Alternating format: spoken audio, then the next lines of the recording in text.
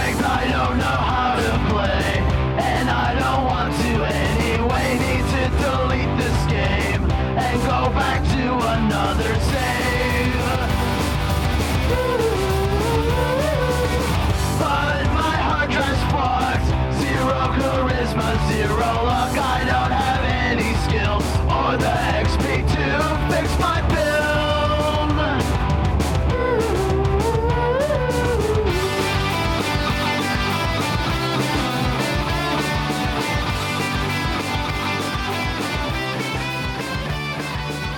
Hello and welcome to a very special episode of the National Institute for Gamer Review, Callsign NIGR, with Mr. Mike Enoch.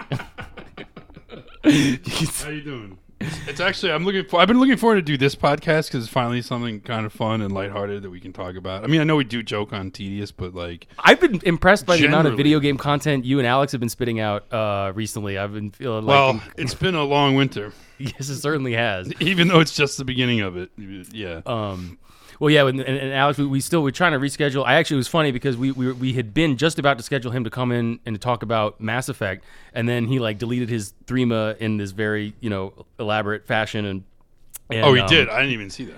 Well, he's not on Threema anymore right now. He's on Threema. On Threema. No, he's on Telegram.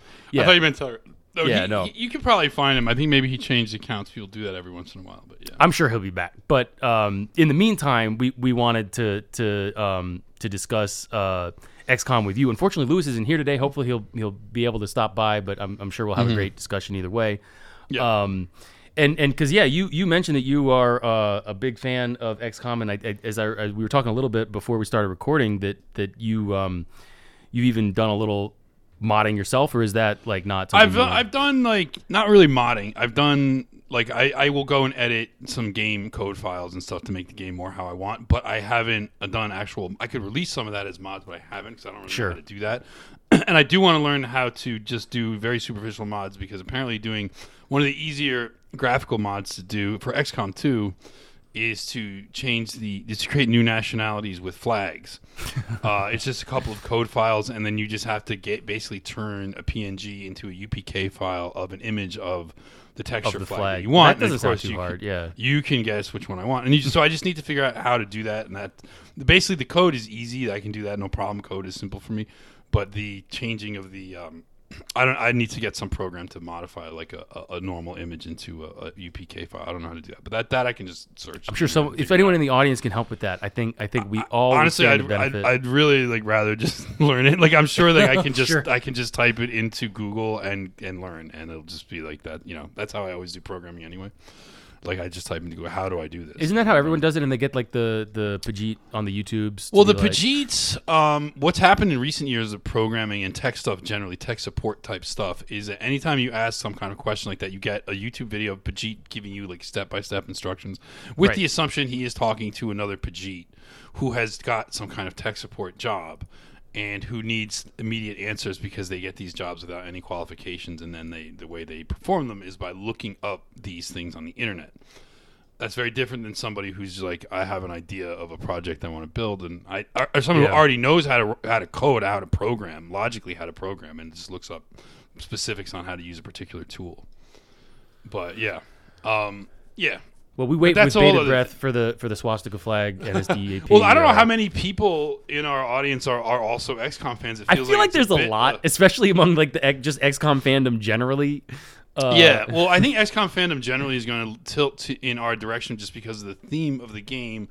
But it's since it hasn't come out with a new game in a while. It's been 5 years since XCOM 2, which is still a fantastic game. Yes, and probably my favorite game. I've played. Just to go down my video gaming history, I have played games throughout my life. I never was a big time gamer, but I have played them throughout my life. You mentioned Karateka, which is that's super old school. That's Karateka was very much I played that on my Apple IIc. I played it actually on Apple II Plus, and then which had a green and black screen, and then I played it on the Apple IIc, which actually the 4 colors on the Apple IIc were white, black, blue, and orange. So it was a different 4-color scheme than was on PC, which is purple and turquoise, and you remember that 4-color scheme? that people used to have on PCs. I remember the IBM PC compatible. I don't know that I ever had a proper IBM, but like in the school computer lab and stuff, we definitely had those. Friends of mine, I always had an Apple, and I had friends who had PCs, and we would play we'd play some of the same games. We'd play like Bard's Tale and stuff like that. Mm-hmm. And on my computer, it would all be like the orange and white and blue, and on theirs it would be like this cyan and turquoise, or cyan and purple. So they call it magenta. So they would be doing like a CMYK type thing, and yeah. I don't know exactly. I used to know the color theory behind all this, but I've forgotten it. But it doesn't really matter. So yeah, I would play role-playing games, D&D games. Bard's Tale was my favorite when I was a kid. I had another D&D game I like to play, and I've always preferred like strategy type games. Yeah. I don't like the first-person character like shooter. Or I did like Witcher though. I'll be honest. I'll play all the way through all the Witcher series. But I also like those because I like the story. I like the books of The Witcher, and I love the game. I did like the game first. So Witcher 3 was a great game, although I did play through the whole thing and got kind of bored of that. I don't think I'd ever want to play it again because I played it to death like when it came out like 6-7 years ago now. But XCOM was always just a game I liked kind of in the background. Did you play the original on DOS? I did not play the original. I started with Enemy Unknown in 2012. That came out, I think. 2012 or yeah, I think it was 2012. I think it came out in 2010, and then the upgraded Enemy Within was 2012, yes. And then XCOM 2 came out in 2016. I'll be honest, I played more XCOM 2 than anything. I was just getting into because I played it kind of casually, and I was going to start trying to do like Longmore, which is there's a long story with XCOM. So XCOM, I guess people should just what the game is. For those that don't know, for those out in Rio Rhinelander, it's just like it's turn-based tactical game with a strategic layer. We can use gamer jargon here. And the strategic layer is basically like in the first game, aliens are invading Earth, and you're in charge of this like. In the first game, the story is that you're like the commander of this paramilitary squad, right? This like elite military squad of guys to fight off the alien invasion, and you have to do stuff like fight off when they try and land UFOs and stuff. There's actually sequences in the first game where you can play as the UFO interceptor and like try and shoot them down, but that is like really hard, and a lot of people just automate those. Yeah, they try and add the right missiles and stuff to their jet interceptors. And then just automate the fights because that fights are actually hard. It's also a little bit counterproductive sometimes because if you shoot them down, then they crash and you don't get as many resources. Right. Whereas if they land, then you can capture them essentially intact and get a bunch more resources. Right. If they land, you get all of the. You go and you have to go to the landing site. You kill the aliens and you get their dead bodies, which are resources in the game. The dead bodies of aliens are resources, as well as the stuff in the UFO. Oh god, I feel like you want to pivot just for a second and maybe talk about like the unintentionally anti-Semitic. Well, I want to build. Oh, you want to? Sorry, okay, we'll get there. We'll get there. So the idea is okay. So it is absolutely unintentionally anti-Semitic, and it gets more so with part 2. It actually gets more so. So the idea is you have these soldiers. So you build up your soldiers and you create them, and they've got their different stats and different abilities and different weapons and stuff, and they level up as you go, and you can stack their skill trees and stuff and create like really like if you stack them correctly and you build the character, by the end all their stats like and abilities work together to create like devastating attacks and stuff like that. It's really fun to do that and really pleasing to autism to do that kind of stuff.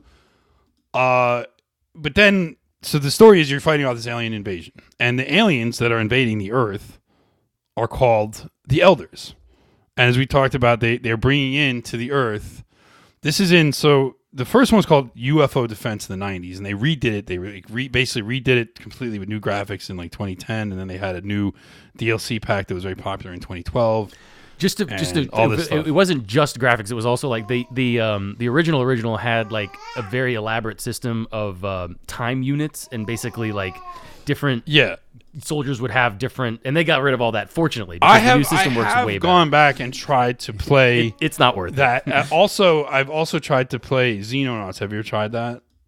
Because there's basically an upgraded... Yes, I have tried Xenonauts, and it's better, but still, I just think it's very tedious. Yes, the XCOM formula that for the reboot it plays much nicer. Something works, about yeah. it just clicks, because if you're super autistic, you would play Xenonauts. Xenonauts is basically like Yes. an upgraded with newer graphics and stuff. It's basically the same as the original XCOM UFO Defense from the 90s, with all the little intricacies. Like the base building was like so tedious, like the way you would have to build out your base. You would have to purchase ammunition by the round too. Like it was just, which I don't think Xenonauts makes you do. But yeah, you would have to each individual grenade, each individual bullet, or clip, I guess, or whatever. That is like ridiculous. Yeah, that would drive me nuts. It's just dumb. There's no point for it, and it's not even like it's just tedium. It's just so. Really But yeah, so in the original XCOM, there's this, in the original XCOM and in the reboot 2010. Yeah, the sort of part 1 reboot. Yeah. Yeah. So there's the elders who are leading this invasion of Earth. Right, and they're bringing their invading army is multiracial. It's a number of different alien species, and a lot of them have been genetically modified in certain ways, and they modify them further in part 2. So the plot of part 2 is actually assuming that you lost in part 1. It's actually assuming you lost. So that's sort of a funny thing they did where, and so the aliens won, and so now you are a resistance movement on Earth, which is actually, I think, almost a better way of doing it generally, because I agree. Yeah. In part 1, it's like there's this internet, like you answerable to like a sort of a UN, like a international body of governments who will fund you or not fund you depending on how well you're fighting the aliens, and you actually get money and you buy stuff and things like that, and it's okay. I mean, it's all right, but I just find the storyline in XCOM 2 is you're like an underground movement now, and you have like some contacts and stuff like that with various rebels, and you have to build up you actually have to build up a resistance movement. Yeah, it's very much like fighting Zog, which I think is one of those things. Yes, it's more like fighting Zog. It really is like XCOM 2 fight Zog, because basically when you get that's the one I want to more focus on, because that's the one I played more. I do like Enemy Unknown and Enemy Within and Long War, which is this mod that this group of modders, which ended up forming a company called Pavonis Interactive, who has now come out with their own, or they're about to release their own turn-based tactical XCOM-like game that's like it's basically modeled off what they did, but it's super global homo looking. Oh no! You have there's terrible. like five factions. I was actually thinking it was called Terra Invicta. I was thinking I might be interested in it. I looked it up, and they have actually some trailers and stuff. I don't know if it's out yet. And there's like 5 different factions, and they're all led by like lesbians, and it's so, like the one in Britain. One of them is based out of Britain, and it's like a black butch lesbian. This seems to be a theme like that they ended up doing with these games, right? So because we're going to talk about all that stuff too. So XCOM 2 though came out in 2016. Really better graphics than XCOM than the first one. Than the 2010 version. Much better graphics, kind of even more streamlined gameplay, and I think a cooler story. And the story there is that you've lost. The elders have taken over Earth, and they now their government they created is called Advent, which we could delve into the symbolism of that. Like I don't know, but it's also just sort of like a word that you could use. And they have a symbol. Advent of a new era, kind of. Yes, right? that's the idea of it. It's the advent of a new era, and they constantly talk about like that. And they're using this NWO, like New World Order, like creepy rhetoric all the time. And they're talking about how like the XCOM are like these revanchist, like reactionaries, really.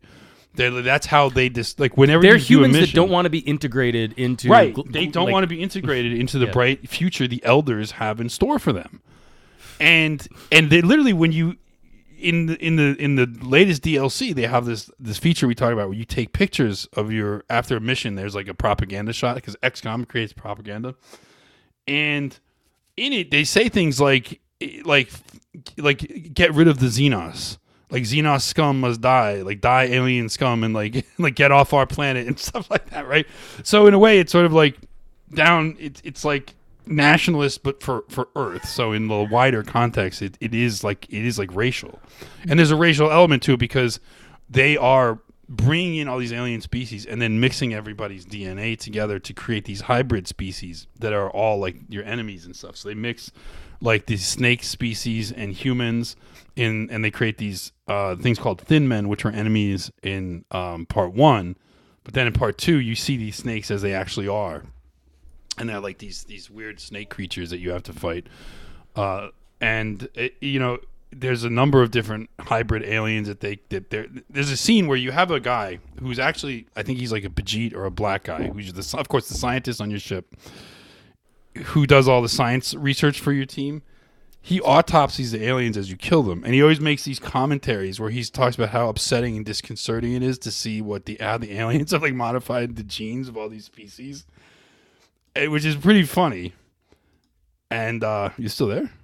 Yeah, I'm here. I'll just go on. And also, Okay, Louis joined us, so you can say cool. he'll be here. Is that what you're doing? All right. Jumping in on a second. Yeah. So that's pretty funny, and that always killed me. Then what really brought home the fact that these people don't know that they're being anti-Semitic is when they released the final DLC pack for XCOM 2 in 2017, the official one. There's been a ton of mods since then, and it's called War of the Chosen. And so it gets even worse. So it's first of all, you have the elders. Okay, the elders who are this minority of hyper intelligent aliens that are controlling this mixed race. They're also like not army. in the foreground. In the you don't see the elders for quite a while in XCOM 1, and I don't think in XCOM 2 either. You don't see them at all. Yeah, you don't see them. I think until the final mission of XCOM 1 is when you like actually. Yeah, you finally fight an elder in the final, and in the final mission of XCOM 2, you fight off 3, like they're called like avatars. Yeah, right. And they're basically, and it's kind of clear that it's not actually the elders themselves, that they're just hosts through their intelligence or something like that. But along the way, when they came out with this DLC, it's like they have this thing called War of the Chosen. So then you have to fight off like their top generals who are called the Chosen, and they've got different abilities. And one of them like assassin and warlock, and I forget what the other one is. But so they have all these special abilities too, and it's sort of funny. So it's like the elders and the Chosen. Now they're like in the game. They're those would be those would be the same thing to us.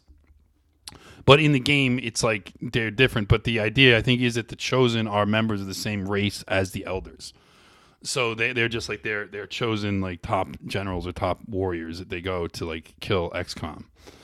And it's just sort of funny because you can really interpret the game in like a racial ethno-nationalist way. Like this is basically a race of people fighting to protect their race, their genetic legacy, and their homeworld from a mixed race alien invasion led by a hyper intelligent minority group. So real quick, I have like which is freaking hilarious. Things. Of course, well, so I think before on the show, because you like to talk about Star Trek sometimes, and have made this point before that in science fiction, like humanity, quote unquote, is really just white people, like just because oftentimes, of yes, and I think that's really true white, here. Yes. Is you have all these different nationalities. I mean, part of the thing with XCOM is a kind of very gay 90s multicultural. Well, there is that element. In a way, though, it's sort of funny because if you think about it, the mentality of it is it's like it's globalist in its way because it's like you are fighting. It's a coalition of nations fighting, and then of course in XCOM 2, you have to liberate different regions of Earth, and as you do, you get resistance members from those regions, and they all are of the race of people that are from there. But that also shows you that they're aware of that. Like if you are in Europe and you're recruiting rebels in Europe, you'll get guys named like Hans and Franz. You know what I mean? And if you're in Eastern US and recruiting people, you get guys named like Mike Baker. Or you know what I mean, or like or like if you're in East Asia, you'll get like Chinese, Japanese you'll get yes, you will. And if you're in the Middle East, you'll get Arab. So you get them, and you get all these blacks when you're in Africa, and they have all these like Obonga Bunga Bunga names. So they're clearly like obviously classifying certain areas of the globe as belonging to certain races. And like if you can conquer like Mexico, and you get all these like gaucho guys, you know what I mean? So it's really funny like that. So they do give you racial, and of course the people from North America are white. Like they give you white people, and they give you Europeans from Europe, and they give you blacks from Africa, and they give you Mexicans from South America, etc. So they also give you Mexicans from the USA and they blacks, sometimes do. Yeah, they sometimes give you blacks and Mexicans. In the USA is a place where you get. That's actually funny because in the US is where you get multiracial. Yes. Where you actually get multiracial rebels. Yeah. But generally speaking, you'll get whites. You'll get more whites in North America and Europe. You get all whites in Europe for the most part. Yep. But that's because it's still 2016. But you probably wouldn't if they redid it today. I'm sure. Well, I don't know that you could make it. I mean, that's kind of a whole other thing. But yeah, I don't know that you could make it that way. Well, this is my thing because they are continually talking about how they're going to make an XCOM 3, and I'm almost like, just don't. Yeah, well, what's the point? Like, why would what are you going to add? Just don't, because it's just well, I mean, they would just presumably just update. Well, one thing in terms of gameplay, the strategy layer is a pain in the ass in XCOM 2 because you don't ever. You're always reacting like you're just waiting for missions, and if you don't want to do that type of mission at that time, it's like really a pain. That's part of the game. It's like you don't get to choose, right? Like you're a you're always on the back foot because you're an insurgency, yeah. And that does get annoying when you're trying to plan a campaign out. It's like, oh shit, now I've got to do because they have these because you could plan out your missions sort of. But then they'll suddenly hit you like, oh, the aliens are striking your resistance haven in this region, and like you have to go, and like 30 aliens are killing all your squad, are killing all your support like team, and you have to go like defend them, and you get more resources as you build up guys in a region. So you have your soldiers, and then you have your resistance members. Your resistance members do things like gather intelligence and supplies and give them to you. So if you have built up a bunch in a region. And you're like, okay, this region's going well. Then suddenly, like, Advent will strike and like kill half of your people. And you're like, fuck, back to square one. Which is fun though. That's actually fun because that actually does keeps the game interesting when suddenly like you think you're doing well and then you just get screwed over. And that's what like a lot of XCOM players complain about that. But it's also does keep the game interesting. So it's a very fun game. And I just like the turn-based tactical type of game because you can take as much time as you want for any one move, and building up your abilities. So just the gameplay I really enjoy, but the story is equally hilarious. And the fact that when they doubled down with War of the Chosen, when that came out in 2017, I was like, are they really doing that? I was like, is there like an anti-Semite behind this thing? I don't know, but as you were talking about, the thing you were talking about how like. Good, because the thing is, the sci-fi story behind it generally, it's not particularly complex, but it's not like cringy. You know what I mean? Not at all. It doesn't like irritate classic, you. Yeah, no, it's like I was about to say David against Goliath, which is maybe not but I think everybody understands. It's a kind of it's us against Zog. And it's this dissonant group of human. Just humans who don't want to be assimilated into this. Well, so I guess to talk a little bit more about the story, I think the plot of XCOM 2, which is more front and center than in XCOM 1, which is basically just there's this alien invasion that's happening. The plot in part 1 kind of is just like backing for just going on missions and fighting aliens. Right. But in 2, there's like a whole thing about like basically these elder who are essentially the Jewish overlords of this whole thing are secretly plotting to merge all of the races that aren't them into genetic slop and to use that for their whatever ungodly abomination creations that they want to make. And so they're convincing people like, oh, if you go to one of these clinics, you'll be cured of all your disease and you'll live forever or a very long time or whatever, and you won't have any more pain or suffering or problems. You can just go to one of these clinics and have all your problems taken away. Well, it turns out what they're doing is basically processing them into Soylent Green and turning them into this raw genetic material that they can use for their experiments. And so the whole kind of backdrop is they want to not even just like all the races of humanity, but all the human and alien races, and just make them into this like. Well, they also what they do hybrid. is they take people that go to the gene therapy clinic and they turn them into Advent troops, which are like these because the baseline I know we talked about the sectoids who are just like the grays, grays, but there's like a base unit of just like Advent trooper. Which is just like it looks humanoid, but the head is covered, and if you take the helmet off, its face is all fucked up, like Darth Vader, at the end of Star Wars. They're a human alien hybrid, right? I think that. Yes, they basically blend them with a bunch of alien DNA, and they create these obedient troops and stuff. And you end up killing like hundreds of those guys throughout the course of the game. But they're like the basic mooks that you're just basically they're the most easy enemy to fight. 4 hit points, you kill them one shot, no problem. the thing is, like, when you do missions, they add more they didn't do this in the base game of XCOM 2, but with the DLC they added in more like layers of the story to it, right? Because there's more plot, more layers, and more elements to it. And so they have this guy who's called like the Speaker, who's basically like the butt boy. He's like the supposed representative of humanity, but he's genetically engineered. He will make announcements after you defeat. If you defeat Advent in a fight, like if you destroy a facility, or you take out a one of their troop columns, or whatever it is you do, you hack their computer or something like that, because these are all different kinds of missions you can do. You'll hear like a news announcement where it's like all gene therapy clinics in the Northeast region are shut down for repurposing. Rumors that this is due to dissident activity are false, and so it's all this very like Orwellian 1984 type language, but they did it in such a way to really echo kind of global homo news coverage. And then they have this other propaganda. It's a woman who's a propaganda speaker who's always talking about the bright new future the elders have planned for us, and these reactionaries don't want to participate in it. And it's like, that when they wrote this, they probably just thought they were doing like a funny, ironic thing, but they were absolutely just imitating media coverage. Oh, sorry. Are you Lewis? Can you talk? Yeah. All I'm right. here. Sorry. Yeah. Go ahead. I'm here. I'm here. But continue this. I don't want to cut you all off in your story. But I'm here now. Sorry. Yeah. Did you have something you wanted to add to that, or? Well, I could hear for a while Mike talking about how much in XCOM 2 how you can kind of take your time, and how much of that is it's true that you can take your time turn by turn.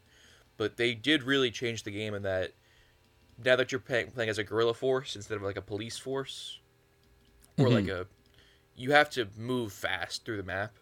You really have to haul ass on most. Well, they give you timers. I mean, I'm saying you can take your time with like when you if you're in a bad situation, like an enemy pod has just been revealed and your guys don't have cover, or you don't, you accidentally you weren't ready to for like 5 new aliens to come in that you had to fight or something. You can sit there and like ponder, like, what do I do? Do I throw a grenade? Do I shoot? Sure. Do I, that's what I meant by taking time. XCOM historically, you could like move like 5 steps at a time.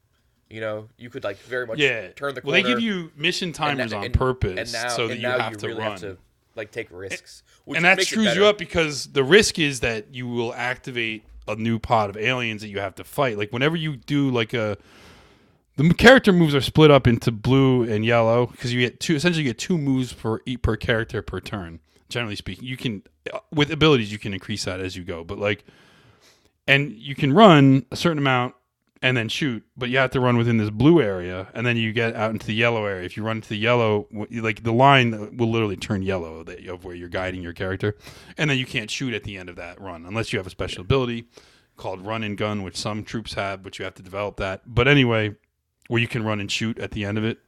Though, you have to take risks. You have to run around and not try to pop another pod or me. I think last time we talked about XCOM, we called it XCOM Viet Cong. Yeah, you're like avoiding XCOM.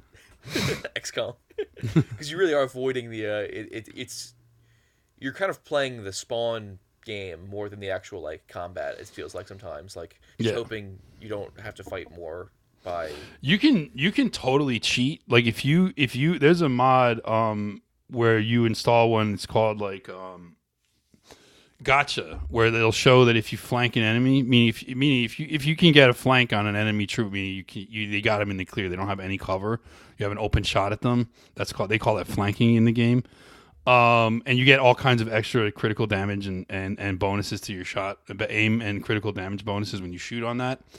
But there's a mod that will basically where it's like, okay, if I move my guy here, I'm flanking this guy, and it'll light up yellow, like the little target icon will light up yellow if you got this guy flanked from that position, which is helpful for playing. That's not really cheating, but you can turn an option on in that mod to just like show if you will activate a pod if you move to this square or not, and that's kind of cheating because that's the whole game is to like not have that happen. But yeah, anyway, I wanted to. If it's all right, say a little bit more on this. We were talking about the plot elements. So well, and specifically about the news coverage. I think it's really, I don't know. I hadn't really thought of it in those terms, but talking with you now, it's making me think, and it's really true. Especially, I think now after all this COVID bullshit. Well, dude, there's all kinds of stuff the COVID stuff you could actually read into this. Talk Right? about going to the gene therapy clinics and whatnot. Like, dude. Yeah, exactly. Like, and the whole time the government's saying in like NPR, MK Ultra voice, like, make sure to go to the gene therapy clinics. It's very, scientists assure you that it's perfectly safe and will make you live for a nice long time, and you'll be very happy. It's on purpose. I think it's intentionally because everybody knows. That's the thing about it. This whole situation that drives me up the wall is it has to be huge numbers of libtards that are XCOM enjoyers that have just consumed this kind of media, because the XCOM didn't invent that way of talking about. No, media. they didn't invent that idea of like the media is this 1984 like weird alienating like and doing it in this therapeutic way of like yes. right, like they did. They're playing on on tropes that are already well known, that everybody's very familiar with, that everybody then immediately fell in line with on the COVID stuff, right? As soon as the CDC says that it's safe and effective and blah blah blah blah blah. I actually would push back on that. I don't think many people fell in line. I think people just didn't know what to do. Sure. Like that, I think a lot of people didn't. They were just like, "This is bullshit." But what do you do? What do you say? I also think in the XCOM context, like XCOM, or not 3, what do you call it? The XCOM trainee cops was like the punishment a little bit for like War of the Chosen. Oh, yeah. Well, we could talk about Chimera absolutely. Squad. We're gonna get. We haven't gotten to XCOM tranny cops yet. That's a good way of putting it. Like that's the official title from now on. By the way, tranny cops, tranny school. Well, it's also though, but they call it. I mean, hold on. They call it Chimera Squad. Okay, so maybe we might as well just get into this. But think about what's a chimera though. Yeah, like it's like a hybrid monster. Yes, and in classical Greek mythology, it's what is it, like the head of a lion and the wings of an eagle, and I forget what the third thing was. And then in genetics, a chimera is an organism that's been spliced together from like multiple different organisms' DNA. So it says it was a monstrous fire-breathing hybrid creature composed of different animal parts. That's a chimera. That's the official definition. And you're the Chimera Squad. Just to be clear, you're the chimera. Yeah. I would put you're not out there quotes. to fight a chimera. No, you are the what chimera. You were doing in the previous game. Yes, you are the and like literally it is because you are a monster composed of parts from all different species. That is the point of it. Like the Chimera Squad. That's not like just like War of the Chosen. Now you have chimera. Like these symbols are just there. That's the other thing. Like what we believe and what we understand politically is throughout language. Like it exists as a meme before the concept of meme. We know it on the internet as a meme in the human brain, and they're archetypes. Right, these are archetypes for like Jungian, like to get into that kind of thing. Right, reality has a fascist bias. And that's just kind of how it is. So anytime that like art is responsive to the human condition or reality at some kind of deeper level, it's going to have, intentionally or unintentionally, it's going to have fascist type messages, right? I mean, and good art also will tap into the sort of Jungian archetypal unconscious of humanity and resonate with it, right? And so it does, like Chimera Squad does not. Because it is fake and contrived, ideological, and obviously intentionally driven. Whereas the other stuff is like, let's make a cool sci-fi game about fighting aliens. Oops, we accidentally made a game about whites fighting off a Jewish-led migrant invasion into Europe. Like, whoops. Yeah, right. We accidentally created an allegory for that, right? Well, in 2016, right? Yeah. The craziest thing about tranny cops is that you fight XCOM, like revanchist XCOM, who don't want to do this. Right, yeah. And you fight racial nationalists. Yeah. Like, I believe they're even like, I'd have to, so I actually took the bullet and played through Chimera Squad. I took some screenshots, only one of which seems to have survived. I have to look and do some digging. My recollection, So just to like walk you through, because I don't think either of you played through it, right? I've never played Chimera Squad. I never. But like, so the setup. So as we sort of been like, so in general terms, we've described it. But basically, you start the game, and the first thing that happens is there's a cut scene with an African woman with a butch lesbian haircut, right. And then she's talking to like a Mystinc's woman with like a butch lesbian haircut, and these are kind of your two of your most important plot characters through the whole thing, and basically. the setup is you are it's a police thing. It's not a military You're back thing. to being a police force. And you're policing one of the cities after the alien invasion where we're trying to integrate humans and aliens for reasons that are never really explored, far less explained. Why did you fight? Yeah, exactly. And so that's the first enemy, and you I think you highlighted this or you suspected it, but it's absolutely true. The first enemy that you fight, there's a couple of different factions. The one that's kind of set up in the prologue is a human separatist faction. As I recall, I don't have a screenshot. I'm not going to download the game or whatever. But as I recall, it was explicitly stated that these are former XCOM members. So you're literally talking about like Boomerwaffen, the provisional XCOM. Yeah. Yeah, the people who were actually fighting the alien invasion, who saw then in the aftermath of this great victory in 1945. I mean, sorry, whenever it was that actually this is all garbage. Who don't want any piece of it. Who don't want to have anything to do with it. Who are like, fuck you, and now you're being hunted down by the regime for your crime of of being a dissident against forced integration. And it's of course, nuts. The main yes. So they literally turned the whole game on its head. The whole point on its head. Because why, if you're an XCOM soldier, why the hell would you ever want integration, right? Just as a human, but that's a representative of whites. But now we have humans, and the thing is, even in Chimera Squad, there are no whites. There's not even white women. I'm looking through, because the main thing is, and of course, in order to they had to portray the fundamental, most fun thing about XCOM that everybody liked was that you create your own soldiers. You basically create characters before you start playing, and then when you start playing, these characters spawn into the game at different times as you recruit soldiers and stuff. You recruit the guys that you made in your little character creator. And they have there's all kinds of mods to give them the outfits you want, the hair color you want, the kind of mustache you want, the kind of armor you want. You can bring in, people do mods to create armors from other video games, weapons from other games. They even have voices. The most hilarious thing in XCOM 2 is the voice packs.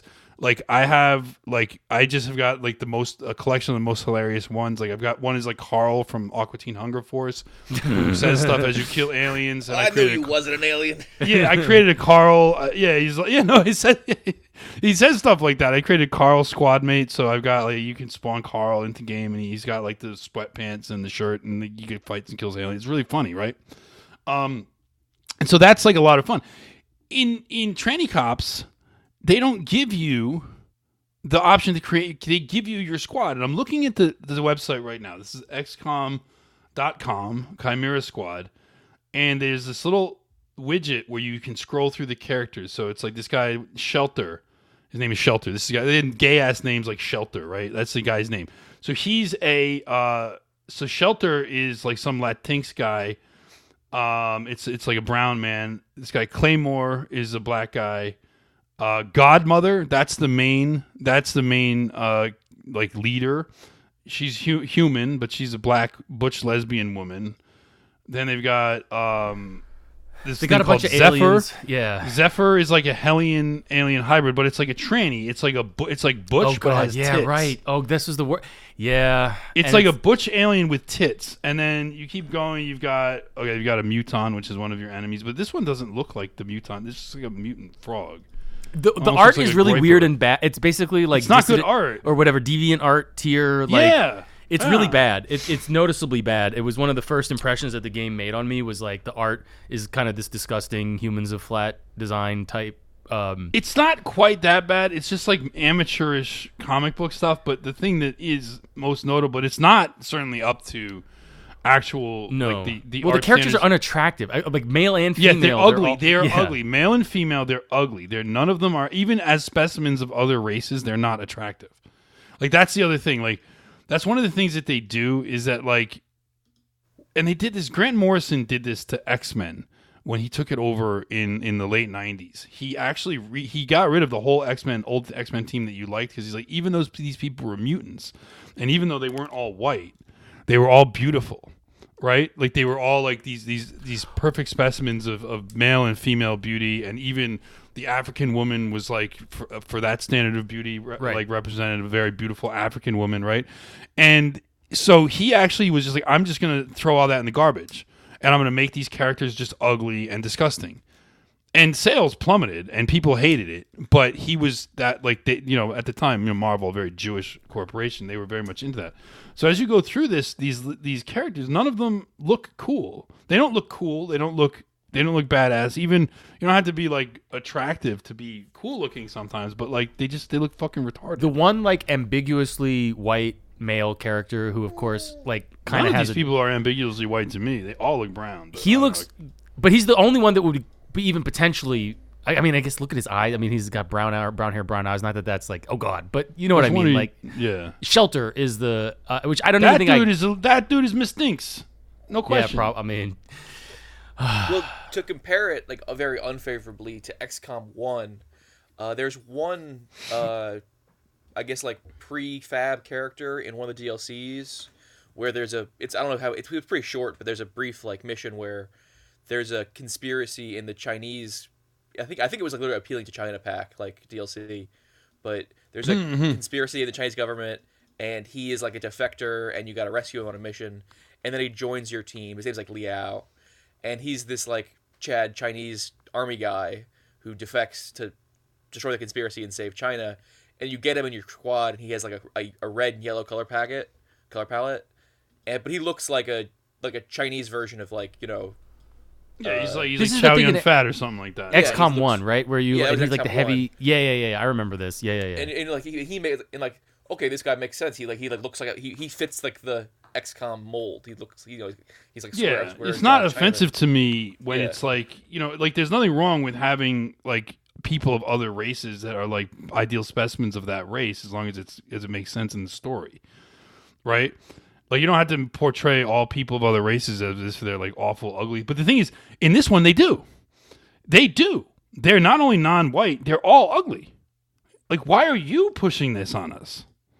And, like, dude, this one character is obviously a fucking tranny. I'm sorry. Like, this... No, you know, it always bothered me, but I never realized it until just now. Because, like, that character, just to let you know, so Zephyr, the one you're talking about, I'll put a picture in the thing, is like it's a hand-to-hand combat character, and it's maybe so you need Zephyr and or the shotgun African lesbian, if not both, because they're the ones who are going to be going out dealing damage like up in the face of the enemies. Yeah, you always need you need assault troops, right? You need that right. class is just going to be, and those are basically your two options, both nominally female. But Zephyr, like I couldn't quite put my finger on it because I never liked. I finished the game because I was just like wanted to torture myself. What? Sorry. Neither could she. Well, exactly. Cut out halfway through. No, it felt weird. It was like it's a bizarre and off-putting thing. And yeah, I think you're totally right. I think it's a trick because you can see it's like giant ass muscles and tits, and it's just weird. And in the game, it felt completely wrong. But now I'm looking at it, it's like, oh yeah, that's a fucking tranny. It's just supposed to be a tranny. Yeah, there's no question about it. Like they don't. The thing is, why not just tell you that it's a tranny? Like they you know what I mean? It's like, why not just put that into the character bio? Well, that's the most correct politics is that you shouldn't have to know. You should just assume it's a woman. That's right? True. Yeah. That's the they shouldn't have to tell you anymore. It used to be that they shouldn't have to tell you. You should just accept anybody for what they are. They're going to present a certain way, and that's just what they are. Like, you just accept it, right? Yeah. I was thinking of an actual cope for this, which is like, were they to make XCOM 3, which they probably shouldn't. You could pretend like War of the Chosen is like the bad guy, or not War of the Chosen, the tranny cops. Are the bad guys? You could like make them bad, like actually make them the bad guys again. Yeah, they're the rogue faction that's trying to integrate everybody. Yeah. Somebody should just make a mod where you do that with XCOM 2. Or just add them to XCOM 2. Add them to XCOM 2 as like a that sounds like pretty easy to do as enemy overall, VIPs. Yeah. They call them dark VIPs actually. That when enemy VIPs that you have to kill. So the Chimera Squad are dark VIPs. So Lewis, I sent in Telegram. I already sent this to Mike, but on the note of like the bizarre politics and just the crazy shit in Chimera Squad. So here's this is what I think this happened. There's a couple of different interactions that take place over the course of the game, and the characters like talk to each other. This is a conversation between two alien members of Chimera Squad. One of whom is a sectoid former Advent soldier, like psychic type guy, and the other is the reptilian alien type. Where basically So Verge, the sectoid, says, "I'd never thought I'd be working for XCOM." Torque says, "Yeah, I didn't think they'd let an off-worlder join the team." Torque, you are an off-worlder. Torque said, who is again an alien, a reptilian alien like snake creature, says, "I'm from New Arctic. I am by definition an Earthling," and it's literally like 2015 migrant invasion tier like. This You know, this Arab was born in Paris, therefore he's French, kind of. Yeah, like the fact that they're putting that kind of dialogue in there is literally like that is not even a dog whistle, right? Like they're not even like that's the thing. That's just very explicit. Sometimes people like interpret things as like dog whistles to the right, but then they hit you over the face with this leftist crap. Like literally, this conversation. It's also the funny thing is that's a conversation that would happen only in circles where people actually were discussing issues of race. So these people aren't yes, that's a great point. So these people aren't even just like basic bitch liberals, which is something that has happened to gaming generally. Yeah, this is like which Antifa. Is the gaming Actually, it's like Antifa. It's Antifa, and it's like tranny Antifa wrote this game. And that actually, those people have a ton of power, and I'm sure you talk about this on your show a lot. They have a ton of power in the gaming world, especially in the press. Trannies have this weird amount of pull in gaming. Yeah. It's very strange. I mean, it's not. I mean, I never would have thought it, but like 10 years ago, I wouldn't have thought it. But now it's like, holy shit! Like literally, gaming is like run by fucking trannies. Yeah, like significantly so. Yes, yep. It's insane. Yeah, but not even just. I mean, the trannies is like. Well, you saw that thing, or maybe you didn't. About like was it with Nikocado Avocado and the girl from Horizon? I don't know. Did you see these memes? I don't know. The last thing I saw with him was he was denying the Holocaust. This was a little before that. Okay. All right, yeah. No, it was like, so basically, I don't know if you're familiar with the Horizon. It's actually, I don't like it. I played a little bit of the first one and I just wasn't very impressed. But anyway, there's like, it was one of the big last generation PlayStation 4 games, and they have a sequel out, and it's basically, it's supposed to be like a you know, hot red-haired chick who's also like has a bow and arrow and is shooting like electronic, like mechanical robot dinosaurs after the apocalypse is the idea. The original character design documents for her are like she looks basically like Princess Zelda kind of tier. They made her a significantly less feminine and attractive, but still fairly, you know, like an attractive video game woman character for the first one. For the second, she literally looks like Nikocado Avocado. Like you can see like side by side the memes, and they put like his face on her and stuff too, but like basically there's no difference in the before and after photos. It just looks like Nikocado. And so yeah, and then there was also, what was it, that tranny character in the Last of Us, written by the Jew director, when you go to the synagogue. Did you hear about this with the Last of Us and you could use a sequence in a synagogue? I don't really follow this gaming world. I never played it either, but yeah, it was in The Last of Us 2, which has like I've heard of the game, but it has a prominent tranny character. It was written by a Jew, and I think I did hear something about this. There's a sequence where you go in a synagogue, and it talks about how great Judaism is, but then if you like try to shoot you could shoot pretty much any ambient object in the game except for the Torah in the synagogue. Like the game won't physically let you. Oh man, well, do you remember? Like years and years and years ago, like they came out with this was when gay marriage was still like not a quite a thing. When they were still like in early 10s, when they were debating it hotly, and of course it was 2013 when it's not even been 10 years since it's been official, and it feels like it's just like it's so weird. But anyway, when that was the big thing everybody was discussing, they created for one of the Grand Theft Autos like a mod which was a gay pride parade, and I was like, "Oh, so you boy. could like run it over." You couldn't. You couldn't because I remember I remember it being announced, and you could probably still find like the old YouTube videos of the announcement of this, and they make sure even in the announcement videos, which are on YouTube of it, to tell you that you can't kill it, because gays were like freaking out about it. Like when this was announced that they're going to put a gay. Obviously, that's the thing that everyone's going to want to do. Right? That's all anybody wants to do. And so basically, like the faggots knew it right away too, because they put this out that they were going to put this into the game, and it was like this thing where sometimes in certain settings, like you'll be in a city and this will be happening. There'll just be a gay pride parade walking, but it's like a background element of the city you're playing in, right? Modern part of America, circa. Right. It's just it's just what is it? What did the Bajit mayor of London say? Like the part and parcel. It's just part and parcel. So, but then like the gay community started freaking out, like out.com and all that shit or whatever the fuck it is that they have there. And they were like, everyone's just going to like kill it. And they're not only going to kill it, they're going to like record themselves doing it and put videos out there. And I can't deal with that level of trauma. Because they were like all these have pumped up kicks in the background. Yeah. Like they're like all these white male fascist, racist, conservative gamers are going to like massacre the gay pride parade and then put videos of it out there. And then, so whatever Rockstar Games was like, no, we've made it untouchable. Like it can't be touched. Like you can't destroy it.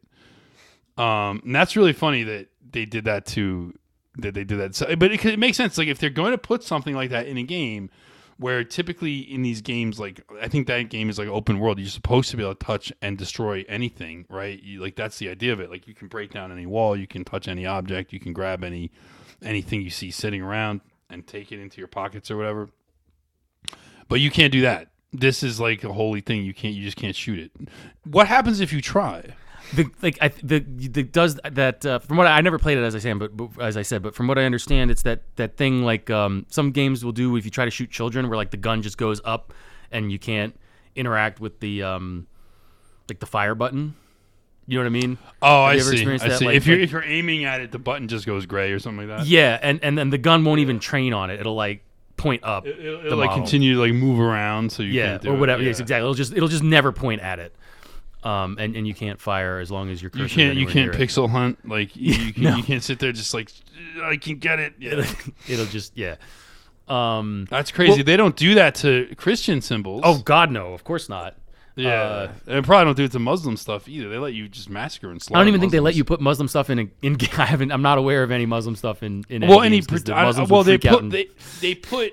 put proxies for Muslims themselves. Yes, that's true. And they urge you to go and slaughter them, so you get in the mind to go fight for Israel. Right. But yes, they don't put like there's no like Quran in a game because they would have to do the same thing. Because Muslims would actually get angry. Christians will just take whatever though. Right. Christians will just like let anything happen. Like they don't bitch about anything. But to me, the contrast was interesting because like I think it speaks to what you're talking about with Chimera Squad, because there's a kind of like reflexive liberalism, just cultural liberalism, like in a sense, even the red letter media guys have, right? Where they're they're not like Antifa. It's just it's just drinking water liberalism. It's just what everybody is raised on. I don't care what race you are. It doesn't matter to me. And that's very different. Within like as shitty and gay as that ultimately is, you can do okay work as long as you don't go too far into like defending it ideologically or making a big deal out about it. If it's just your background ideology, because it's just the background ideology of the society, and you're not thinking about it too much, and you're just doing what you want, you can produce decent stuff. Like Red Letter Media does good work, right? Because they're not super politically. And I would say that they never make a point of it, and their critiques of everything they hate. Everything that they talk about, hey, the reason I like watching them, despite their kind of basic bitch tier liberalism, is they critique everything I hate in this trenchant way, and they hate it for the same reasons. And they just don't quite. Yeah, they don't quite get why, or they maybe do, and they know they're not supposed to say it. I don't know. I can't tell. I don't think so. I think that like you can actually stay in the world of. I am critiquing science fiction and fantasy and horror and basically genre type stuff. Like fan genre type work, because they fan genre stuff is what they cover, right? And so I can do that and just be in that world, and sometimes even critique some of they never will talk about it being political, or they sort of I don't know, they really beat around the bush on it, but they still do good critiques of it anyway. Yeah, well, I think it's that there's an increasingly visible line between, for lack of a better term, these kind of reflexive liberal types and the Judaized Antifa style left, right? They I don't know that Red Letter Media would necessarily consider themselves leftists. They would certainly consider themselves liberals, right?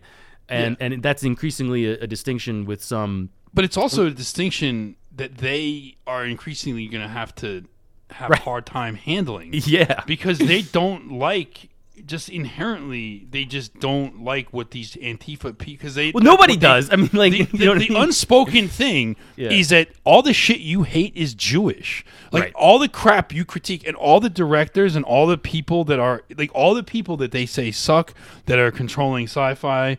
And I mean, how many times are you going to put up genres. Howard Kurtzman's face on a thing and like and not notice that he's Jewish, right? I mean, I don't know. But my point is, it doesn't even really matter what they think. It's like they think it even if they don't know it. Yeah. And so there's going to like they're just you're not an anti-Semite, but you your brain probably is. Yeah, exactly right. Like you're not anti-Semitic, but your brain is. That's absolutely right. And so it's like you. The other question is like what. Like you hate that world. Like there are probably things that are reactionary and right wing that you like secretly kind of like. And in fact, I know there are because there's a lot of those themes in fantasy and sci-fi, and you never really critique it. You just accept it. Like, but you can find reactionary themes throughout all of this stuff, and they never. But like leftists and Jews and myself as someone who's very political and like hones in on like subtext political narratives and everything. Like I will see when there's like, fascist stuff that like, oh man, they left that in. Ha. And you can see that left cards also pick up on it. Yeah. And really ideologically driven like Jews and leftists pick up on that stuff and they critique it. And then the funny thing is people are like, where are you getting that from? It's just a movie. I'm like, no, it's not. I saw it too. Right? All the new Dune criticism was always like, this is secret Nazis. There's a whole like set of articles like that. And, well, they were actually like, saying it that clearly wasn't. As someone who is a secret Nazi, it wasn't. But it just had a bunch of white guys and being aggressively white, right? Militaristic white dudes in science fiction is not going to not look like Nazis, right? Yeah, but also though, like the new Dune, there wasn't that many white people, but they were saying the funny thing about Dune. I don't know if you saw this. There were some. We read this on Tedious, I think. This one, I think it was a Jewish woman, had said like that this missed an opportunity. Yes, it was a Jewish woman. Alex and I read this. It was a Jewish woman who had written like a review of it, saying this was like a missed opportunity to basically throw sand in the face and like shit all over the racist fans of Dune. Because she's saying there's like white nationalist like Nazi interpretation of Dune, of the story of Dune. I don't entirely agree with it, but I see elements of it. Like I think sometimes people are forcing it a bit much, but you don't have to force it. Like there's enough right-wing elements in there anyway that are just fine as they are. They don't have to make it perfectly Nazi ideologically, right? They did have some good like scenes that were like, if not Nazi. We talked about it, is the bagpipes scene when they land on the planet and they're all marching out in formation to bagpipes. And it's that's just inherently they're like the Scotsmen coming to destroy Egypt or whatever, and it's basically a Nazi. It's a white scene. It's a very white scene. Yeah. That's like a very white, like a military scene with white people and such like that. You're gonna have that. You're gonna evoke that feel. But I didn't see the new Dune movie. But this woman was saying that it missed an opportunity because it just did a Dune movie. Like she didn't take the opportunity to make it ideological, to subvert the original Dune, to subvert Frank Herbert, to subvert the story, and to piss off white nationalist Dune fans. And that's what he should have done. That's what the director should have done. And the movie isn't good because it was a missed opportunity to basically shit in the face of white people, was what this Jewish woman was essentially saying. And so that's kind of like, I think it's like that's the attitude that motivates something like XCOM Chimera Squad, and where it's like, it's also funny because you don't really see bad reviews of it, because I was looking to see if I could find reviews, and most people say, hey, it's not a bad little standalone game, but they never play it again. Yeah, I was you know what I mean? in the there's not much hate on it. I think it's because people know that if you openly hate on it, you're just going to get called a Nazi because it's openly anti-Nazi themed movie. Game. Yeah, no, on the Steam discussion page, this was like, so after I played it, I was sort of like trying to, and there was some back and forth on this, and it was definitely something people were kind of noticing, like, what the hell? I didn't originate the topic of sort of They're why scared, the hell though. are... The Steam commentators are very very worried about getting banned if they say something. The cope was like, oh, well, if you read the descriptions in the game, it's described as like this is one city and one like experimental police unit in this one. I'm just telling you what the cope is, man. Like, I know. But I think it shows you something important, which is they're not defending it on like the ideological grounds that the designer or whoever wrote the writers like, they're not set defending for you. the ideology. They're only Not at all. defending like Not at I all. want to play a game. I want to play a fun game. And like you can sort of suspend your disbelief within the setting of like why would humans and aliens ever cooperate in this? It's like the whole point of this setting is to have humans fighting aliens. Like literally the entire point of the series. But like okay, we're gonna do this one thing where it's like, well, what if they fought together to do? Oh yeah, there was one of the factions was a human separatist faction. The other was an alien separatist faction. Interestingly enough. Their whole storyline was they're just trying to get home. They're trying to hijack like one of the alien battle cruisers and like take it on a joyride back to their planet because they don't want to. And Zog is like not letting them. It was like I was just like, what the fuck is this? We had a great. What was it? If they're going back to Space Palestine, and you can't let them. Yeah, right. Exactly. There's no right of return to Space Palestine. Yeah. So like literally, Chimera Squad is there to stop them from leaving Earth because they're hijacking like government. They're trying to steal government property. I Like see. the spaceship Well, is that's the government excuse, property. but in reality, they just want them to. They literally just want to go home. Yeah, and it's horrible. But there was like no discussion of that or no discussion of like defending the Chimera Squad. It was just all the discussion on the story was, it doesn't really make sense, but we can kind of bracket it as, well, there's just this one little thing happening on one little city. But nobody was interested in defending the actual ideas. That kind of cope it's almost like the equivalent of like the boomer, like, well, that's not happening here. At least that's not. I know that sucks what you're describing, but that doesn't happen in my town. Yeah. Right. Like, well, it's just this one city. It's like, no, dude. That when you say that, it's like, why is that the story that they're telling you? Though, why? If there's another city where it's different, why don't they put out a game about that? I would almost be willing to believe or like give that cope some kind of credence if it weren't for the art. And not even just the character design, just like literally how.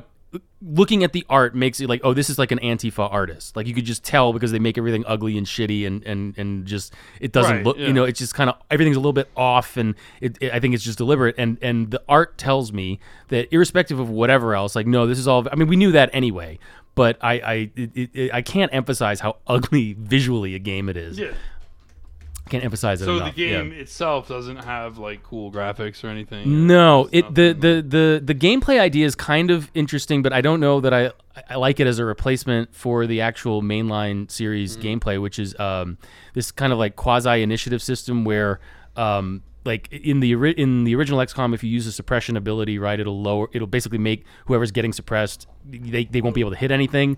But they get their turn normally, or maybe they have to. Anyway, there's different things that can happen with this. Like in Chimera Squad, because it's on an initiative system, and the whole idea is you want to like push your enemy's initiative back and bring your allies' initiative forward. So like suppression will inflict an initiative penalty, like push their turn back, or that's you can kind like of cool. Just it works pretty well, and it can be fun as a game. My main criticism from just like a pure game, leaving politics and all that aside, my main criticism was that. And this was partially because of the theme, because it's like the whole idea is like you're a police unit and you're constantly breaking in, whatever the kind of like hostages have been taken, or there's some bad thing going on, right? Criminal activity. In the plot of the game, don't they worry about being seen politically badly for what they're doing? You have to manage your. It's similar to like with the UN. It's like you don't want to. Yeah, you have to manage you have to make sure everyone in the city doesn't hate you, right? Exactly. Yes. Well, because you're constantly barging in, you're breaking like the whole fucking with everybody. Yeah, and people just want to go home, and you're like, no. Zog says you must stay. Yeah. But the game was designed by this guy named Mike Enoch. I'm just looking up. That's a step prep I should have taken. I didn't even think to do. I just looked it early up life just to see. I'm smashing, but I'm not finding anything. I'm just looking at all this stuff he's worked on. I mean, it doesn't sound a terribly Jewish name. He could just be a shitlib or a libtard or something. He could also just be a figurehead, and who knows like how much input he had. Like, what if he just wanted to make an XCOM game, and he's like, yeah, okay, whatever, you insane, right? Because they stick. We talked about this a little, I think, a couple weeks ago, but they stick writers rooms full of these people because it's not like they have any coding skills. It's not like they have any. They can write their insane gibberish and then hand it over to someone and then have it edited into something that may actually make it into the production. So if you just like hand over control of the writer's room. No, dude, this guy's an anarchist, dude. I'm looking. I found a video of him on a podcast. Yeah, nah, he's just a straight up anarchist. Good to know. Great, thanks, Sid Meier. That's good to know that your thing is now associated with Antifa. No, it was quite jarring of a like tonal shift and just that was what I was saying is the rather than like these kind of big outdoor areas where you are you got like cell phone towers and occasionally you're constricted somehow inside a building, but for the most part the maps are pretty open. Everything is inside. Everything is an interior space. There are a handful of outdoor spaces, but for pretty much every single encounter you're in a tiny little room or a series of rooms, and it just makes the gameplay. You get hit a lot, and that's also like reflected in like the abilities and so on. It's much more about like just managing turns, and it just sucks. And I hate that they took this beautiful series, this great thing, and they turned it into this Antifa garbage. Tranny characters. Like, what the fuck are these people doing? Why does everything have to suck? I'm sending you a screenshot real quick on Telegram. If you still have that open, of this guy from this interview on this like something. I got it open. I'm waiting for something called the like Iron Lords podcast, which seems to be like a black game review, but this guy's their guest. God, that's him. That's him right God. there. So yeah, I'm pretty sure that guy's a freaking ideological leftist just looking at him, right? Yeah. He's got like the hat and the beard. Yes. Well, he's like a chubby guy with like a big shrub. I mean, he could be a right winger because he's chubby and has a beard, but he's dressed in all black with a scully cap. Like he looks like the way an anarchist. He looks like an anarchist on an off day. You know what I mean? Like So yeah, there's something about it you can tell too. You can tell like there's just something about somebody. Just being kind of overweight and having a beard does not mean Antifa. You could easily be a right winger with that. I mean, I should know. But the skull cap, right? That's the scully cap. But there's also you can wear a scully cap and be right wing too. It's just there's a feel. There's a feel to it, and you get the feel looking at this dude. You know what I mean? You just get that feel. Well, if nothing else, he has his name at the top of this. He's also sloppy. That's the other thing. He's sloppy in a way that like right wing men aren't. Even when they are sloppy, they're not like, I don't know. There's a particular vibe you get. There's just vibe. I can't explain all of it, but yeah. I mean, I was seeing some of the shots of the graphics looked like they haven't changed it at all. Like it looks like the same engine as XCOM. Oh no, it's basically DLC. It's like paid DLC. It's a standalone. Yeah.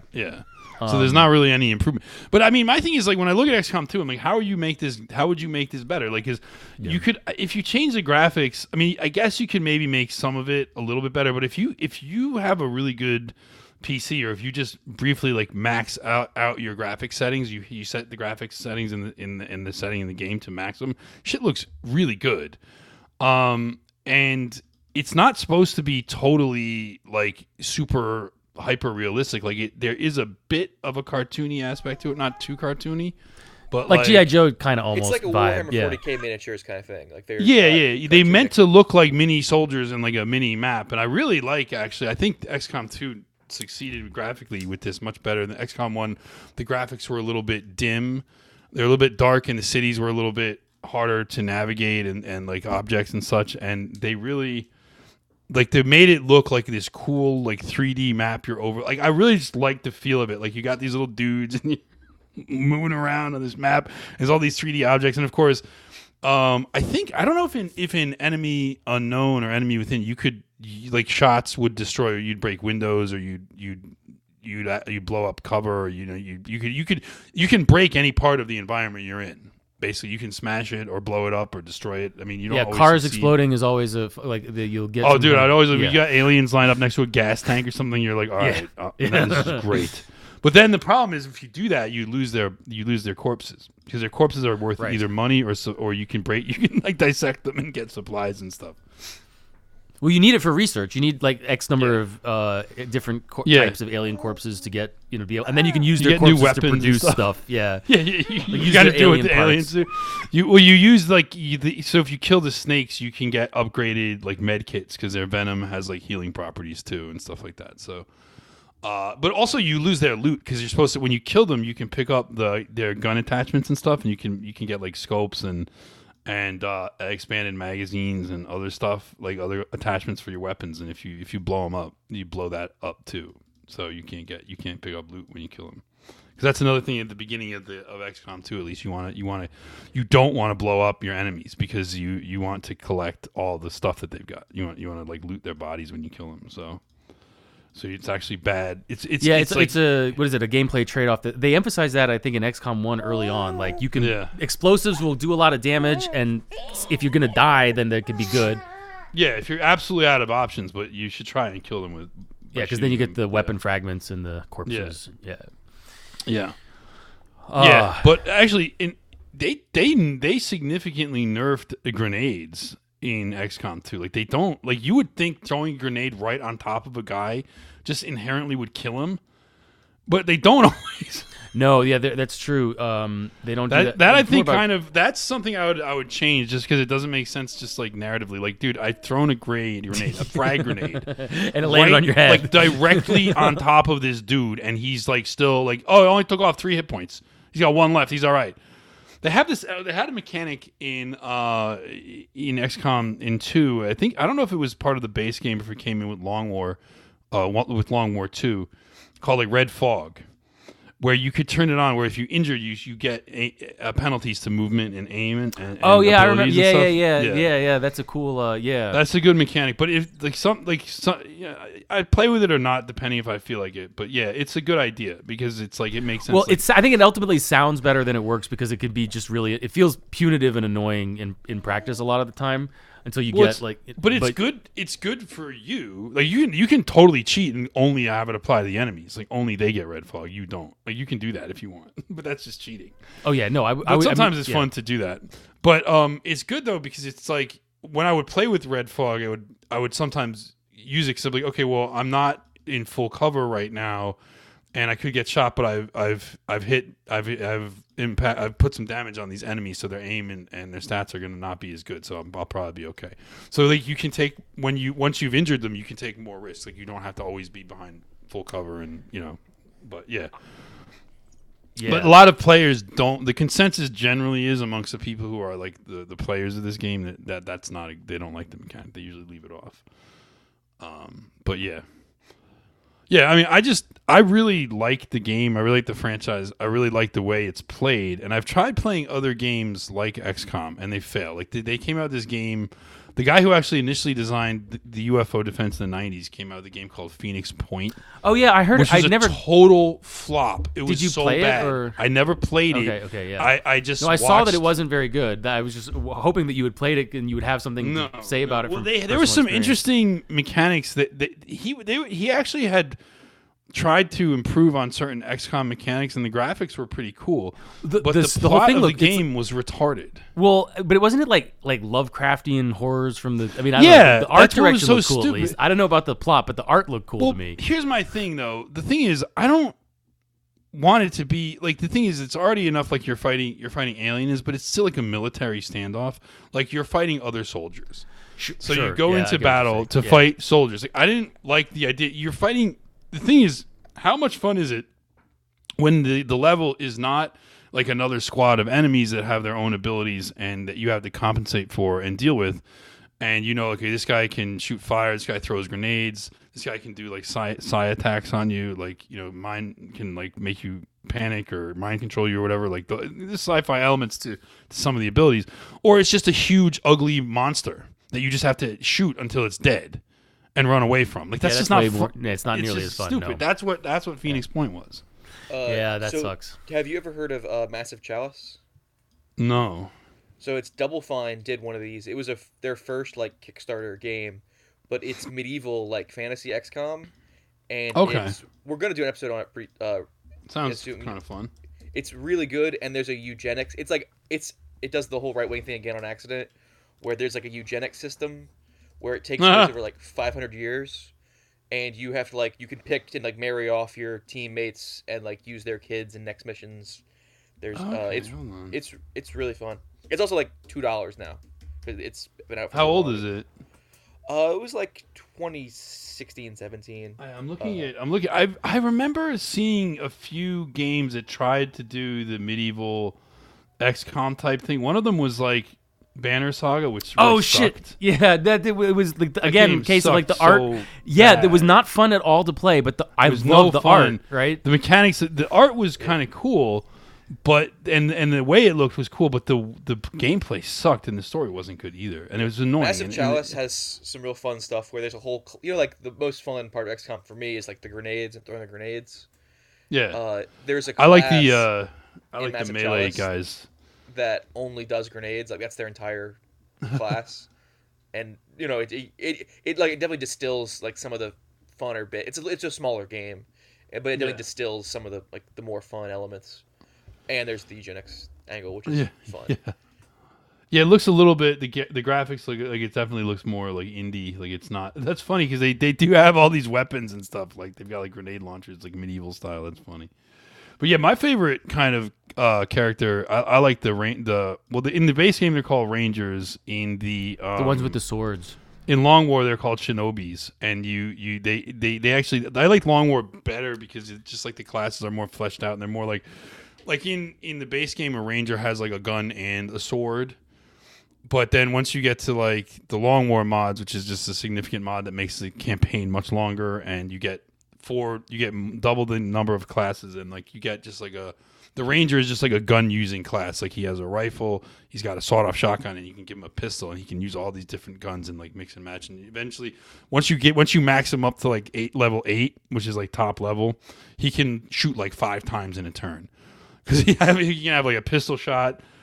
2 shots with his rifle and then a shotgun shot, and like so you can have him like shoot your pistol, shoot off a couple rounds with your rifle, then run and blast someone in the face with a shotgun in like 1 turn if you like stack the abilities enough, and so that guy can just like rip through people. And that's what's really rewarding. I mean, I know it's a video game, but that's what feels great. It's like once you get your guys leveled up, they can just like trash. The one problem with XCOM that they say happens is that the game gets easier. Because unlike most games that get harder as you go deeper, XCOM gets easier because your guys, there's like a balance problem with it where like your abilities get to be so good that you just like trash. You just start the power curve is always kind of. That's what they call that, power curve. Yeah. Right. Well, they ameliorate it in a lot of interesting ways though. The 2 actually did it less than 1, but 2 would do like missions where you would get like jumped at your base, or you'd get ambushed, and you couldn't pick your top guys. You had to like run through it with mid-level guys. Right. And well, you can get attacked by a UFO. You can have the Avenger, which is your ship. It's called the Avenger. Yeah, I know. But that can get shot down by a UFO, or it can get downed, or you have to like the UFO forces you to land, and then you have to defend yourself. And if you have a bunch of guys out, if your top guys are out on a mission and you have nothing but like rookies or low level squaddies in your Avenger, you're fucked. Like they'll just come and just roll you, and then you lose the game. So yeah, they do stuff like that. It's a fun inversion because you become kind of like the aliens, where they're sending a relatively elite squad at you, and you have like usually have more in those missions. You'll have like 10 guys. Everyone that's on every character that's in your pool will be able to have fight. Like this it's it inverts how the game. Well, you can also you can build the turrets. Like there's the option where you can you break down the Advent machine gun turrets, and you can like install them in your own ship, and so you can have them set up for your Avenger defense if you have to do it. So that's one way to, and then you can, once you do it, you can like buy upgrades so the guns are better, they have better aim and more damage and stuff. So you have like automated weapons to defend your Avenger. It's a cool game. Like I really like it. The thing is, it is like totally geared towards being a time sink and being really. It stays for an intelligent person. There's enough like strategy and things that change and stuff you have to think about and adapt to that you can really put a lot of brain power into it and like have a lot of fun doing it, which is I think there's nothing wrong with that, but I also have to be wary. Like I can get sucked into this game. Yeah. Like, no, that's and, like Firaxis games have always been this way. It's like Yeah. it's games for people who Just have one more a little bit of turn. horsepower. Just one more turn. If you have some mental Well, that was like horsepower, the it'll old suck you. Civilization thing, right? Yeah. I got so bored with Civilization. I'm very bored with Civ. I used to play Civ. That's the other game I used to play a lot. Like I would say probably in the aughts, the one video game I was playing was Civ 4. I played a lot of Civ 4. That was I think the best one they ever did. Some people say Civ 5. I don't know. No, I think 4 is I never was able to get into 5. I couldn't. It left me cold. Something about it left me cold. I actually kind of liked 6 better than 5. I don't know. That's a very unique opinion, but I didn't even really like 6 very much. I just can't do it. Like I don't give a shit. Like I start playing Civ and I just don't care. Well, it's the whole thing is WIG history, right? Like we had an episode on Civ, but to recap, I mean, there's one of the big problems with it structurally is because it's WIG history, because it's essentially libtard history. There's no concept of like a dark age. There's no concept of actually knowledge can be lost and bad things can happen and everything is just constant progress and whatnot. Yeah, and we're inevitably progressing towards this, certain things, and so it all kind of feels like the same thing at a certain point. Like I never saw Civ as a game of like that element of it. Like I never went for any victory other than domination. Like I always this is building an army. I always went for science. That's the easy one though. Literally, you could do that. You could never fight and do that. No, well, it depends on like Civ 2. You would and most of that was when I really cut my teeth on was Civ 2, and then I did enjoy. I think Civ 4. I think you're right. Is basically Civ 4 was great. Yeah. That's where the what it's supposed to be kind of is the most manifest, but I mean, I would sometimes do domination, but I just preferred focusing on technology. I was focused on technological development and I never thought of it that way. I only thought of it in terms of like leveling up for armies to go and like, take over the other cities. Did you ever play Fall from Heaven? That was a Civ 4 mod. It was a fantasy. Yeah. It was a fantasy Civ. So you basically modded Civ 4 into being like a medieval fantasy world. That sounds cool. It was fun. Yeah. But it was also there was like a Christian element because you had like demons and angels and stuff, and you would ultimately have these angel units, or you could be bad and have demon units. Have demon units, right? Yeah, you could have like vampire units and such like. So yeah, it was like that. It was like a medieval fantasy type thing. It was fun. I haven't played that in a long time though. I don't even have that installed on my computer right now. I could download from Steam Civ 6, but and Civ 5. I have both of those. I didn't have Civ. When I was playing Civ 4, I didn't have Steam. Yeah. It was not like you could get it on Steam now, of course, but like I remember when I played it, you had to like have the code in the box to activate. Yeah, you'd like download it and you'd get like a code so it would activate. Yeah. But I played that game a lot in like the aughts, and I tried playing. Have you ever tried playing Galactic Civ? Galactic Civilizations. Yeah, I played a little of that. That game is fucking shitty. The game is so bad. I keep one of those things that like I wanted to like it and I just couldn't. I wanted to like it and I couldn't. It sucked. It was so boring, and I'm like, this game is no fun. Well, and they have even once you fight, like there's nothing to it. It's like what? But the whole thing about fighting is like you spend all your time designing battleships, and it's like I don't want to spend all my time designing. That's not what I'm here for. No, that was for like weird autistic people that wanted to design. Like you could have like the most unique ships, and I'm like, I don't want to do that.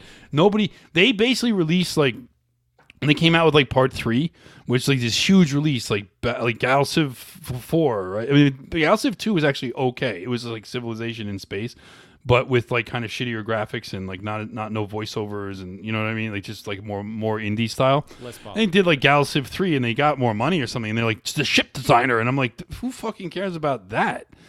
Like that was like the whole focus of it, and the only other thing was like a little bit of better graphics and just like a huge galaxy map. Like you could play on just like a massive, like immense map with like thousands and thousands of planets. But that speaks to I think what you were saying before about the whole thing being designed as a time sink, and it's designed as an autism. What was it the other day? This is sort of like current events posting, sort of. But I just look at the gaming news to see what keep tabs on it.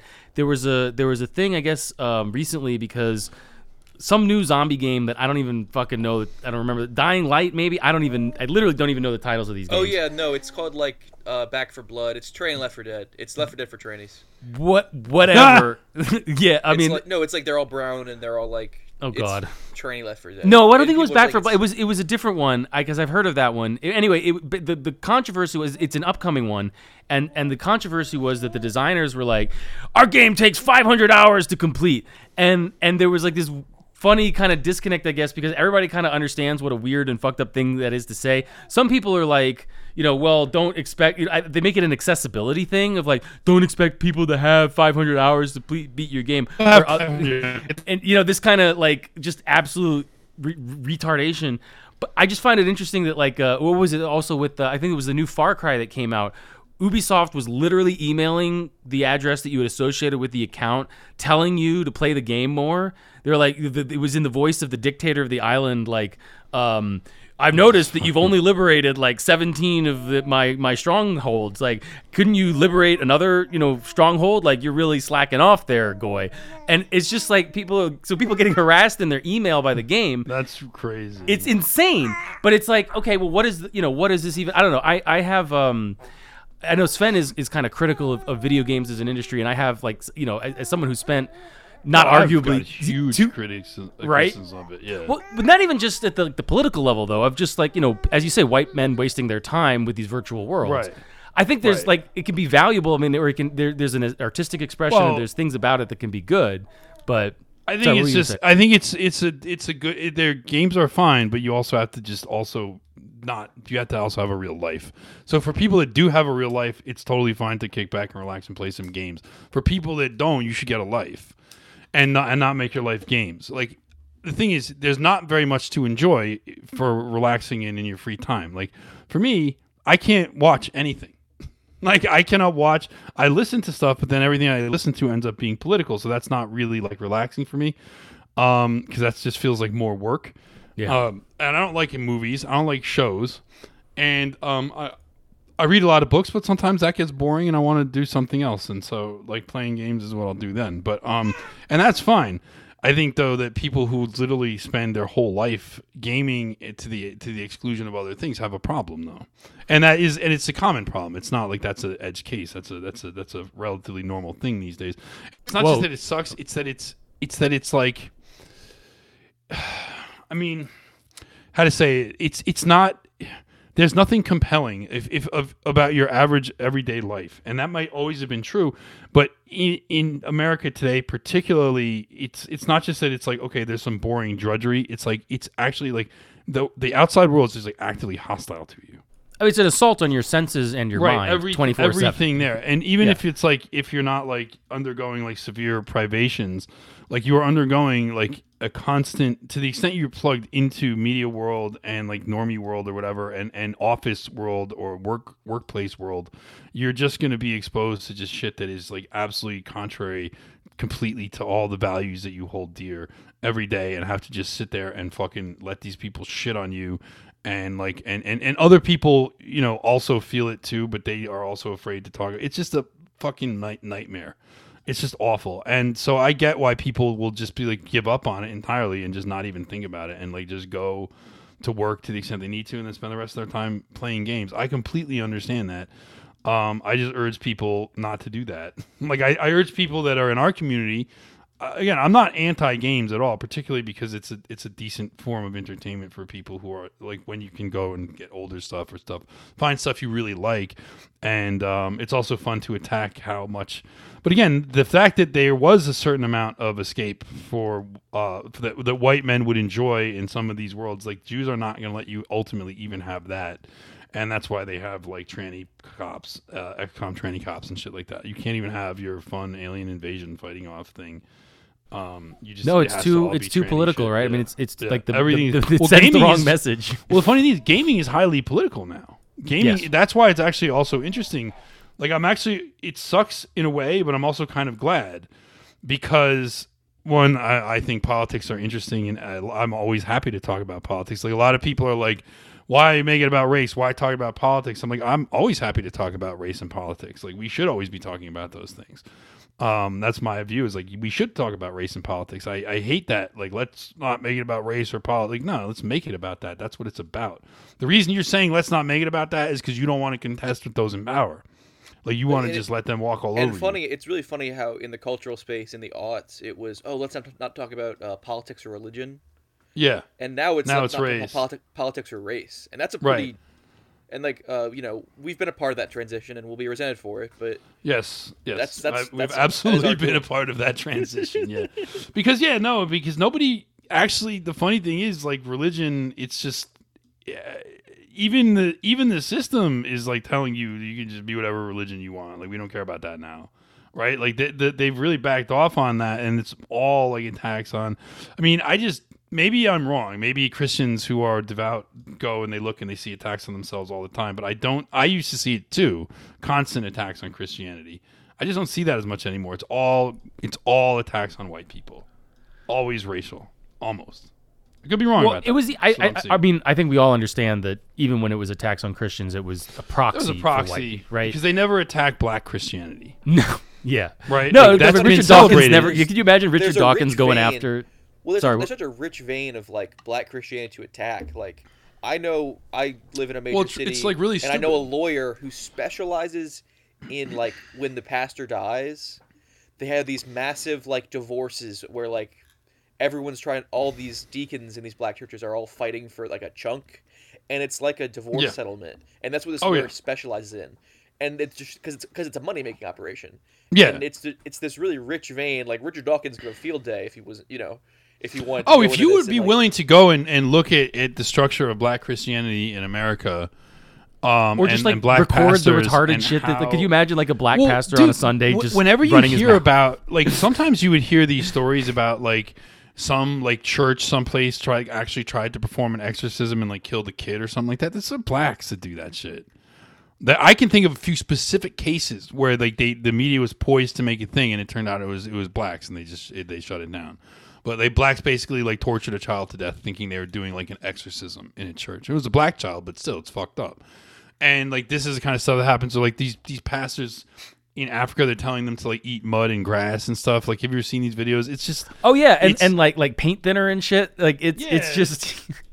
I mean, it's just wild stuff. But it's not just like the black Christianity image you get from the media is like the gospel church where they're all swaying and singing and getting into the feeling the spirit and whatnot. That's fine. That's like a black tradition. That's like theirs, I guess. And then you get the awkward white person trying to do it too, or the politician or something like that, and it just looks stupid. Everyone makes fun of it. But there's other elements of black Christianity that are much darker than that, so to speak, much worse and shittier than that, and much more corrupt as well. But yeah.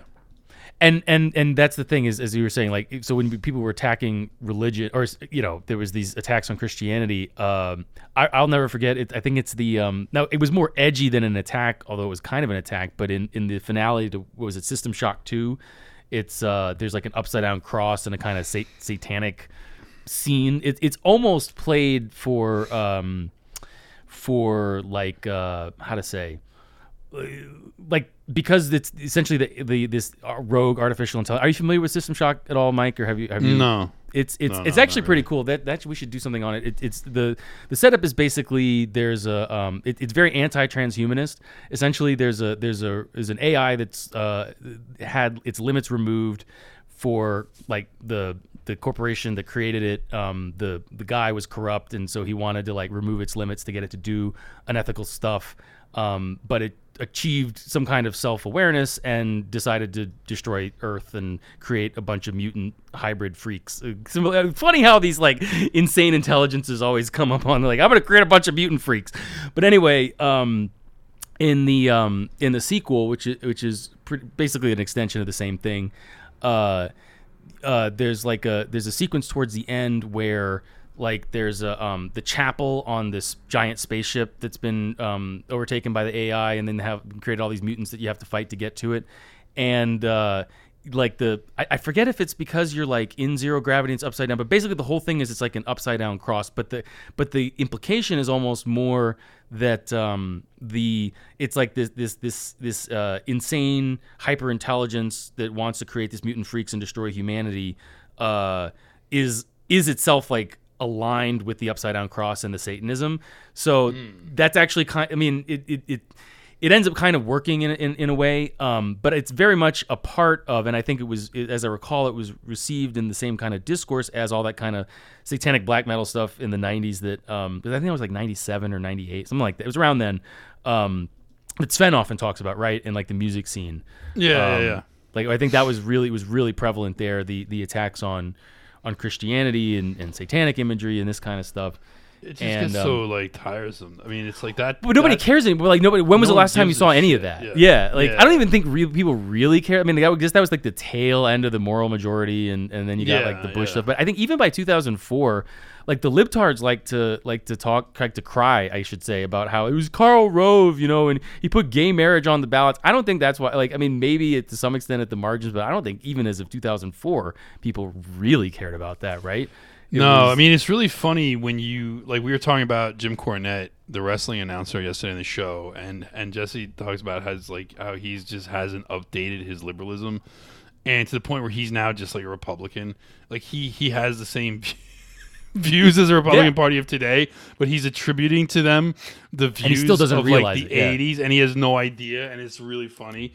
And he's like, these Christian fascists taking over our country to become a theocracy. Oh my God. Like he thought January 6th was to create a Christian theocracy. Like that's what he thought. But it's like, did nobody clue you in?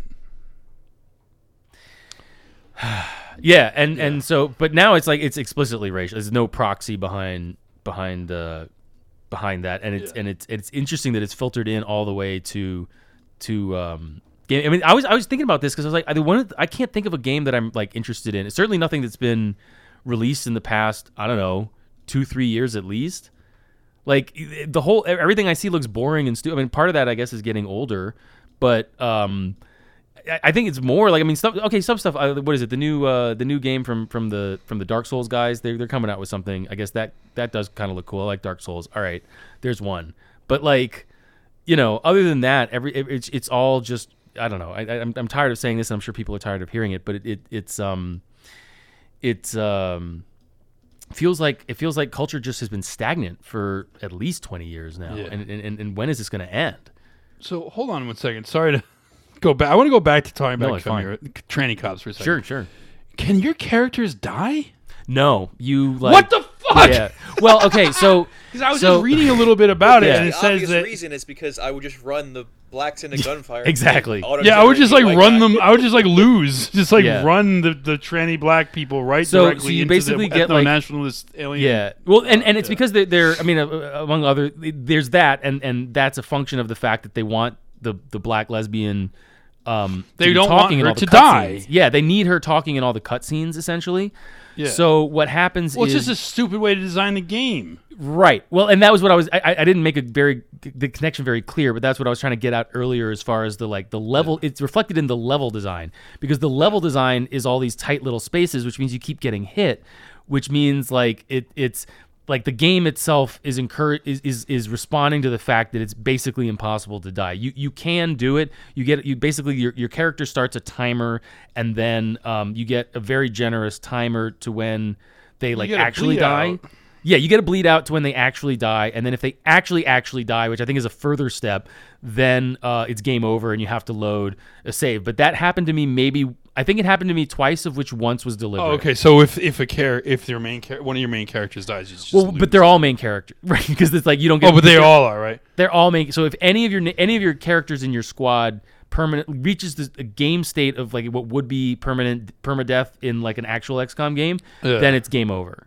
Well, that's funny because in XCOM 2, before they released War of the Chosen, they released another DLC called Alien Hunters. Right, yeah. And again, like another base title, right? Yeah, right. Called Alien Hunters. I consider myself a bit of an alien hunter, too. yeah, right? They might as well call it like ICE. Just XCOM 2 ICE, right? Alien Hunters. This was in 2017. So they released Alien Hunters, and in one of there was a couple story missions in Alien Hunters, and in one of them, like I said, you can become Bradford or Central, who's the guy who's doing the voiceovers for most of the game. But he only spawns on that one story mission, and I don't know what happens. I never actually figured out what happens if he dies, because he does need to be there for the rest of the game. Presumably, it does the same thing where it's I think it might be game over, or it might be just like he doesn't. They do one cheat for this one mission. He doesn't die. He bleed. He just goes down, and then you have to drag him back to the Avenger or something like that. I don't know, but he's so powerful. Like he's got so many abilities that like he's so badass that it's like it just didn't come up. Like I played the level and it just like won and I just beat it, no problems, right? So and I would actually want to look into that. Like when you have Bradford on this story, you also I don't think you have to bring him. You can like choose not to. I don't know. But it was kind of a cool thing. They're like, yeah, you can actually play as Bradford in this one mission, and it's awesome. And everyone liked it because everyone likes the character. He's a great character. But yeah, I would like, I'm kind of curious what happens if Bradford dies in that mission. I think he's voiced by the Spike TV announcer too, from like the mid 2000s, isn't he? That would make sense. I have no idea. I think because he has that like gravelly masculine, but like not. It's not overly done, but he's a good. Well, I like when you're like if you're playing and you're not like moving towards a game objective because the game gives you like a list of objectives. He's like, Commander, you have to do this. It's pretty funny. He gets like impatient with you if you're not like following through with the game objectives. You're just like you're playing direction without any direction. But yeah, I don't know. It's funny. I actually kind of wonder what happens. Can Bradford die? It's an interesting question. I'll check that out. I'm sure that like because there's a small but active community of modders and streamers with this game that are I do enjoy watching some streams of it to see guys because it helps you if you guys got guys that are really good at it. It helps you to sometimes watch how they do it to avoid because sometimes like how is it that you can play like like on legendary like some of the very early missions on legendary difficulty are like super hard and these guys are playing like flawless missions on legend. Sometimes I wonder if they cheat. Like if they basically do a save at the beginning and they play it knowing they know where all the pods are and sure they seem to make the right moves but they just know like where kind of how the level like because you could do that if you wanted to but the way they play does help you understand because when they play live streams they fuck up a lot more than they do when they do like episodes on YouTube. So yeah. Well, I think you probably still get a sense if you. I'm sure it's like that after you play so many hours that like where these pods do spawn. Yeah, you get a feel once when you get into I've noticed this. If I play like for a few hours, I'll get into a point where like I could just get a feel for it. And like you can just start like just like stomping through levels, and again that's when it starts getting real fun. When you actually get the feel for it, when you feel comfortable and you get a feel for it, and you're just like, all right, I know what to do and how to play. And the reason the power curve in XCOM isn't actually that big a deal is because no matter how like well you're stomping through stuff, there's always the risk of permadeath. Yes. Lose a character. Yeah. So even when you're totally on your game and you're just running through, level after level, there's always a risk, and it's never gone. And that's why training cops sucks, right? Because it's one of the reasons. No, the game itself, yeah, absolutely. Oh, yeah, the game itself prevents you from like having any sense. Well, it also shielding you from consequences like that, even in the context of just a video game, right? Like not even letting you die in a video game is like the most pussy tier. Like that is like the most. That is so fucking Antifa. Like just that is exactly what I would expect from like tranny SJW game development, right? Like you don't even die. Yeah, like it's just the whole. They're all about that these days. Like there's no failure state. No fails, no negative consequences. Like and it's all about. But it's like, see, that is totally contrary to the idea, like the even just in the context of a game, which is like games are actually people take them very seriously and they actually have for a long time. Like it's not just video games, but people have played games and made themselves face consequences for winning or losing games for a long time. So it's not like it's some new thing where it's like, okay, you're totally in this alternate world.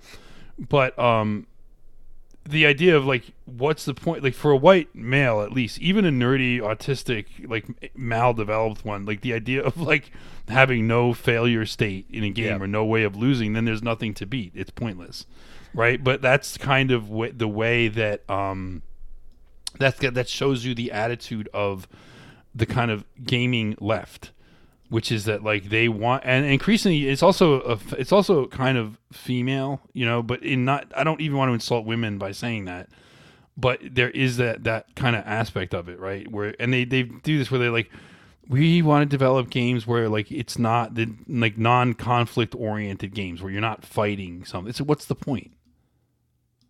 I'm trying. Yeah, absolutely.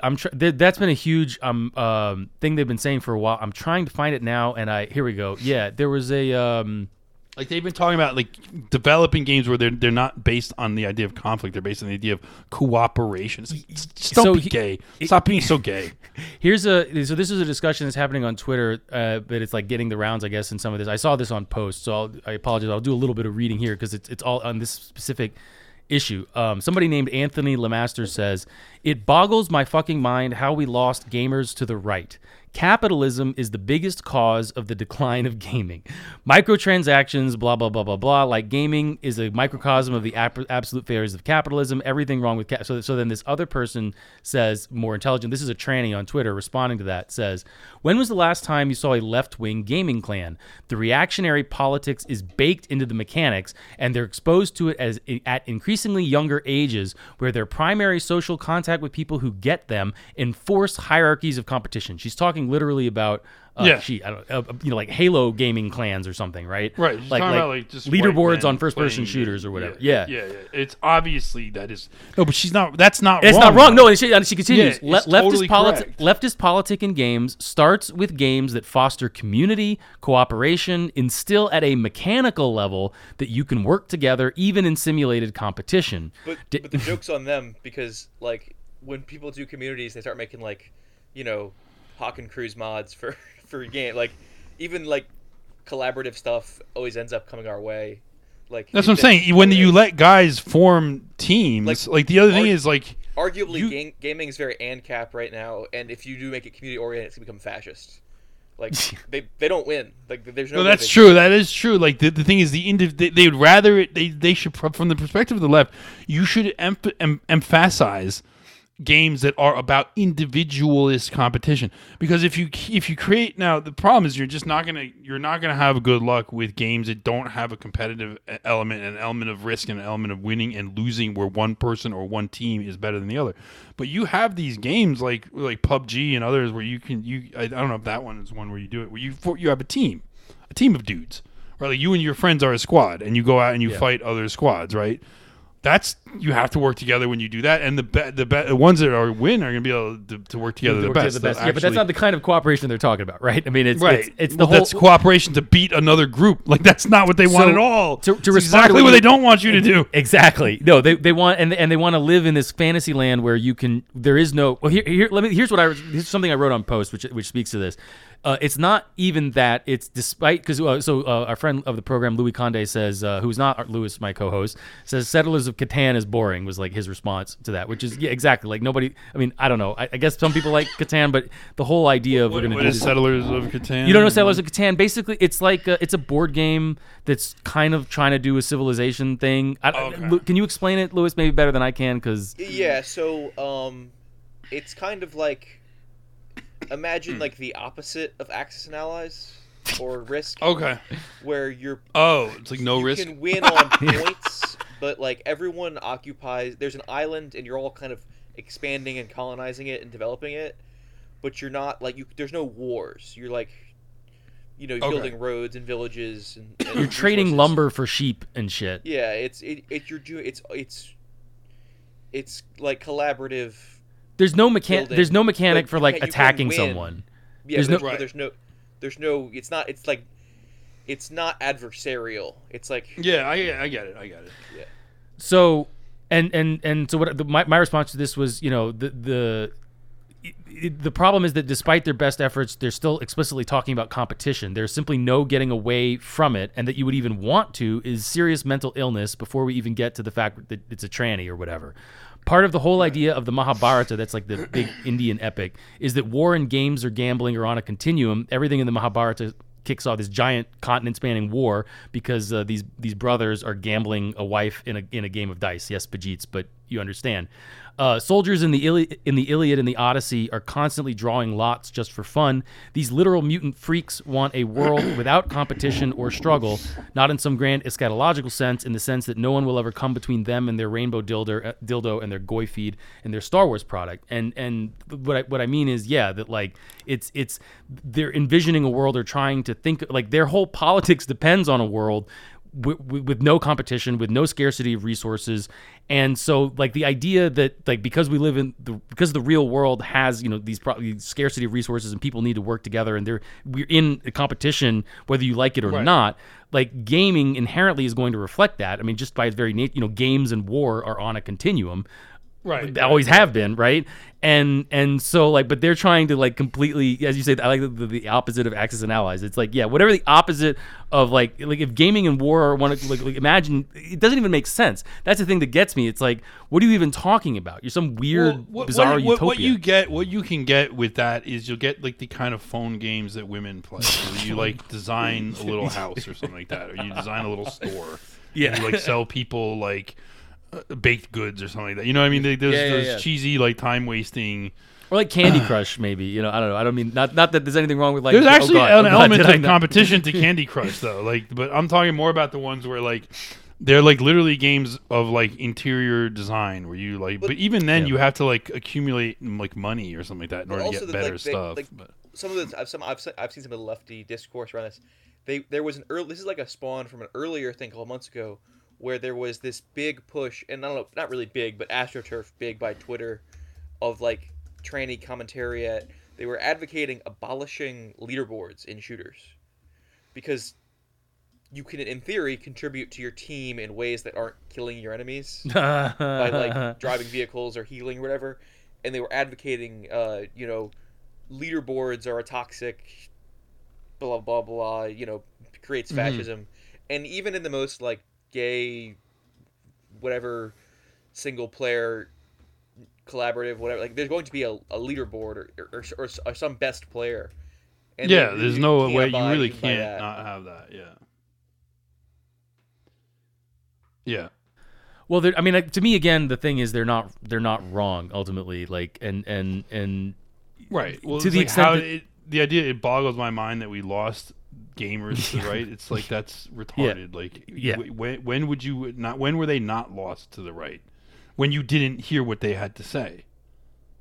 Like the only time they were not, from your perspective, they were never. My thing is you never lost them.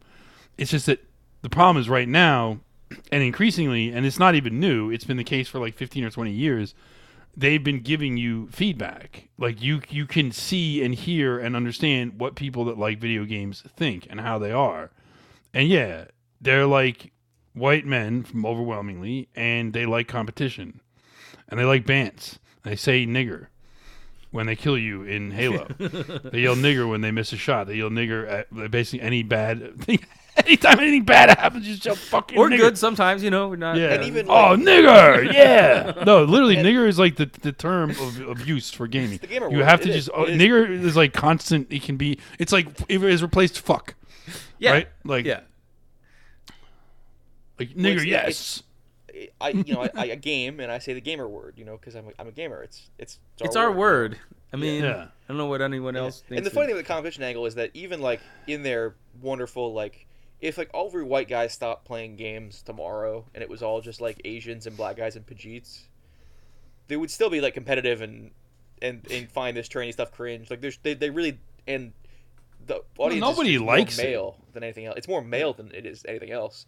And even all the best and biggest female commentators on gaming are all fucking dudes anyway. It's like, well, that's what's so funny is like the women in the so-called women in gaming are all just dudes. They are. Because they're trannies. So it's like you literally have like trannies and then actual men. Yeah. So I'm looking I know a very we have a family friend, unfortunately, who is a who became a transsexual, and he ended up getting a job at Google as like a coder woman because they need more women coders. But like that's a nigga that's a whole nigga. That's just the way, and that's just the way it is. Like any women in tech, I don't think I've ever seen a picture of women in tech event that didn't have a couple very strong jaws. You know. Yeah, no. The Google has there was this person called Justine Tunney, who was like in the NRX scene in New York City. That was a tranny. That was like a big time Google coder. I never actually. I met that person a few times. I was always like, "This is very why is this happening? Like, why are you guys doing this?" But the NRX people defended it. They were defending hanging out with this person. I was like, well, you know, not really my scene. That NRX slogan is like, you know, become worthy, cut off your penis. You know, it's. Well, it was just like, it was like become worthy of working at Google. Like that's how you do it, right? How do you show your worth? You cut off your dick. But yeah, I mean, well, the thing is, Justine Tunney was racist, and so he would say things like, you know, like every time a black person comes to Google, I laugh because they can't code for shit. I'm like, okay, what about a woman? And then this dude would probably say, yeah, women can't code for shit either. He probably would say that. He would probably say that. If he was, yeah, I mean, if he could. No, he would even as his in his persona as a woman, which I think he was I think he had the stuff done. I think this dude had all this stuff done. He would probably still say, yeah, girls can't fucking code. He probably still hates girls in a way, you know, in a weird, funny way. I mean, that's also wild that he would hate like black people because as a tranny, that's like his entire sexual market is like black. Well, this was an extreme novelty individual, right? Like neo-reactionary, racist tranny. Like it's a very novel. It's very. It's like very overdosed on contrarianism. Yeah. Yeah, it's like how many different. I would disagree. I think a large portion of. No, it's actually the thing is here's something though. For real though, it makes sense. Oh yeah, everything about it made perfect sense to me. Like the person there was a definite place in this society for There's that person. There's an almost admirable coherence to that worldview. You know, it's a very coherent worldview. It actually does all fit together. Yeah, it every piece builds on every other piece. Oh god! Ideologically maybe, but yeah. I say every piece builds on every other piece. But no, that doesn't. Are neo-reactionaries even around anymore? Like what? I mean, nah. It just doesn't even. So it's sort of like. I mean, this was like years ago. This was in the early 10s, I would say. Oh yeah, well that was okay. Yeah, so that was a while. Yeah, we were first starting out with TRS. Oh, early 10s neo-reactionary. Then I see what you. Yeah, I got. Well, that's when I would go and hang out with neo-reactionaries. I would go and like meet them and talk to them and like, you know, I even became friends with some of them. But you know, it's just that whole scene is dead now. It's like literally dead. There's nothing to it. It got sucked into kind of like retard magosphere, and then. The whole thing was actually like a project of Peter Thiel to try and make the right wing like not dumb and attractive to smart people, but also not anti-Semitic. You know, like basically it was a very thin. He's still trying to thread this needle. Yeah. He's still trying to thread it. It's not really working very well because he just keeps coming up with stuff that other people see as alienating and cringe. So it's like, what can you do, guy? Well, even worse than that. I mean, that's like, again to hammer this point. Like, I mean, as a smart guy like you know, I think the problem is all of us here and the whole thing. Like, I mean, a lot of us are smart people. It's not they want to have this cringe. You know, what is it? Like they're saying about the Patriot Front thing. Like, oh, aren't white supremacists, quote unquote, all, you know, basement dwelling neats who are fat and out of shape and et cetera, you know, and just generally suck at life. And the problem that they're running into is like, well, no, not only are the smartest people in this society, smartest white people in particular, but not exclusively white by any means, increasingly just sort of understanding the reality of Jewish power and what it means for our day-to-day lives. They just don't. They don't have any way. Or like it's just a fact. Like and they're seeing it not only in their own lives, but in previous literature. People are understanding that it's you know, it's not some historical aberration or anomaly that Voltaire was extremely anti-Semitic. You know, like one of the architects of the Enlightenment. We can have our problems with the Enlightenment. We can have our problems with Voltaire, and yet even Voltaire is here talking about Jewish power. I think it's important when you run into something like that. Like, I don't do that anti-enlightenment stuff at all. Like Sure. I think that's actually really stupid because it's like you can't just do that.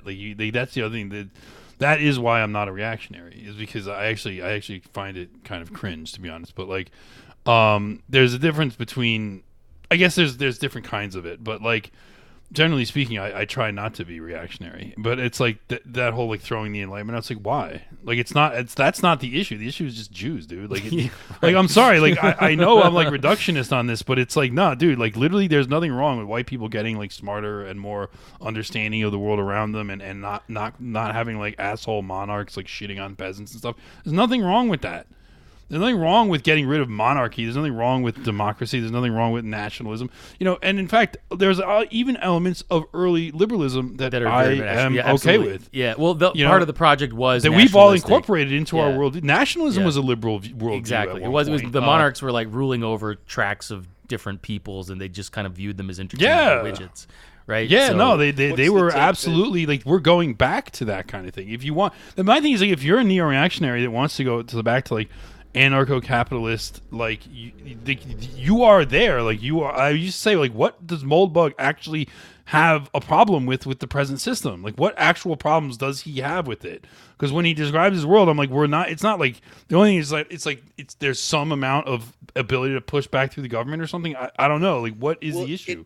It's kind of reminiscent of that old you could do to libertarians, where you would say like, oh, we currently live in an ANCAP society. We live in this covenant community called America, and we all agree to these things, which is always a good troll, but it applies the exact same to NRX, because it comes out of that same mindset where, we live in these fiefs, and our corporate overlords have decided to organize us like this, Right? Yeah, Joe, no, I know. Joe It's like, Biden no, is out there today begging you people. are literally actually under like corporate overlords. Like you say that that's the ideal society. The only issue is that you're just not the overlord. Headline this morning is Joe Biden begging Twitter and other social media companies to crack down on misinformation. So they've got the president of the United States saying, please, corporate overlords, please do something about And they told him right. to say that, like, and they told him to tell them that, which is like the most Right, that's the other funny thing. Is like the corporate overlords like tell the government, here's what you have to tell us to do, so that we can cover our asses when we want to do what we want to do anyway. So yeah, NRX, you Right. won. Yeah, right. We got what you wanted. NRX literally won. Like that's why that was my troll and Moldbug. Like you've won. Like your worldview is in place. Like or maybe with a few, maybe not ideally or totally perfectly, but generally speaking, yeah, like it is like. Like basically, you hate democracy, and his thing is like it's the exact opposite of the truth. It's like the problem today is that it's like too democratic. Like too many people have a say in things when only like really. I mean, think about how Jewish is. Only like a small group of the best, most intelligent people should actually be running anything. It's like, well, I mean, now if you're like a highly intelligent nerd, that could appeal to you. Because there's the embedded in it the promise that, well, you're one of these special people that knows how things should run and you understand all that. But like the fact of the matter is, you're just not. yeah. Well, the one of the purest like forms of democracy that still exists is like the referendum, which was popular in the 30s in Germany, and extremely unpopular. Like national referendums never happen in the U.S. They just don't. Yeah, whenever they do, they get overturned by courts. Or even Unless yeah, it's like, states unless the do whole it. thing is astroturfed by Jews for something they want Yeah. to do. But they don't need to do that because they can just work through the normal political system which is just What like was the meant stat to from- do I think nothing someone for did you. Some big brain on Uns did like a review of Hitler Democrat recently, and they said like in the first year of 1935 to 34 there were like 17 national referendums, and in the history of the British democracy there's been 3. Yeah. It's like this idea of like that democracy is the problem or people it's like almost identical. It's 100% the opposite. This is like the problem is not democracy. Yeah, no, it's Jewish. That's the Jewish. That's the Jewish right wing view. Like that's the view that Jews seduce like right wingers with, which is the problem. Is that like the system is like too democratic when it's just like literally totally. It literally needs to be more like top down capitalist, and then it'll be better. That's the view. That's what they put out there. And also the idea though, but it's like, but freedom that there will be like open channels that where you can like easily cycle up into like the elites, but it's like no elite class would ever allow that. Yeah, when why has would they that do ever that, right? happened? Yeah, right. Like why would they? Why once people got a hold on power, they make it easy for like not members of their like outgroup members to enter into the power system? Like they just wouldn't. Like it's just like yeah. So, and they don't, and historically, and you can't, and you can't ever expect them to, and it's like I wouldn't, I wouldn't either. So yeah, it's just it's ridiculous. But yeah.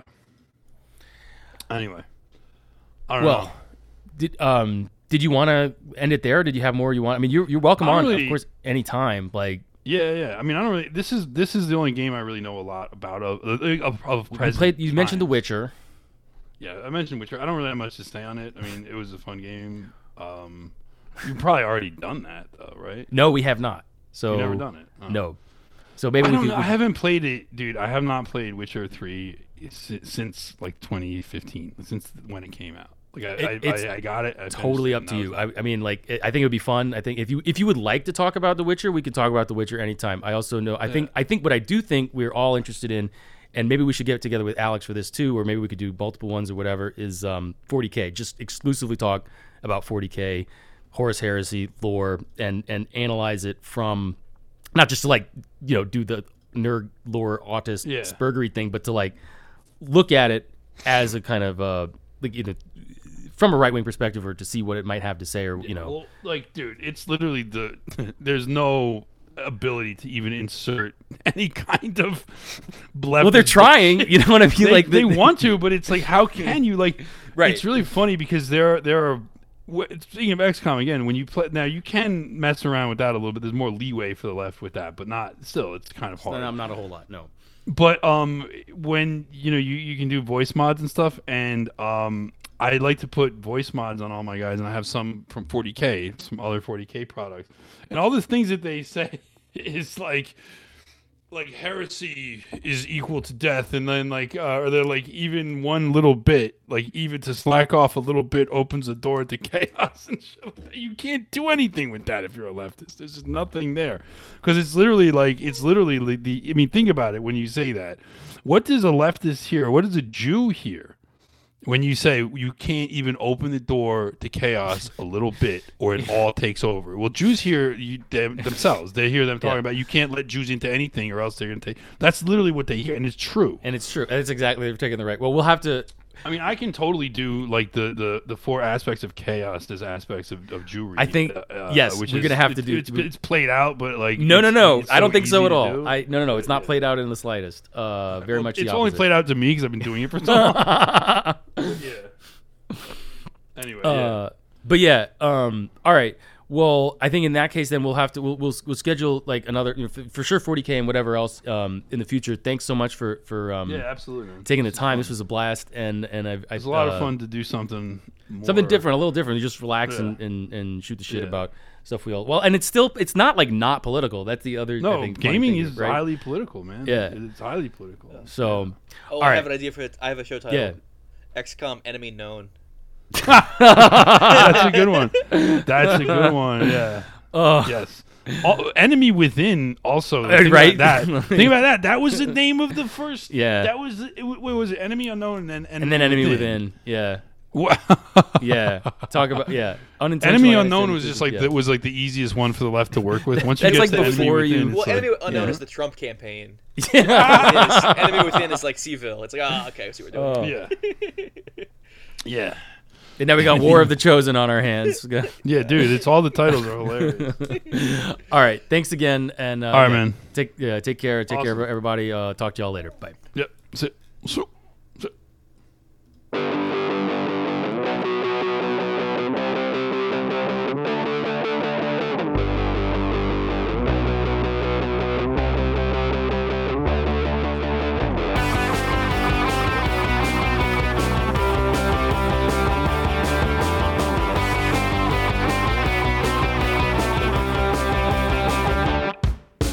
TV screens of my memories just adequate.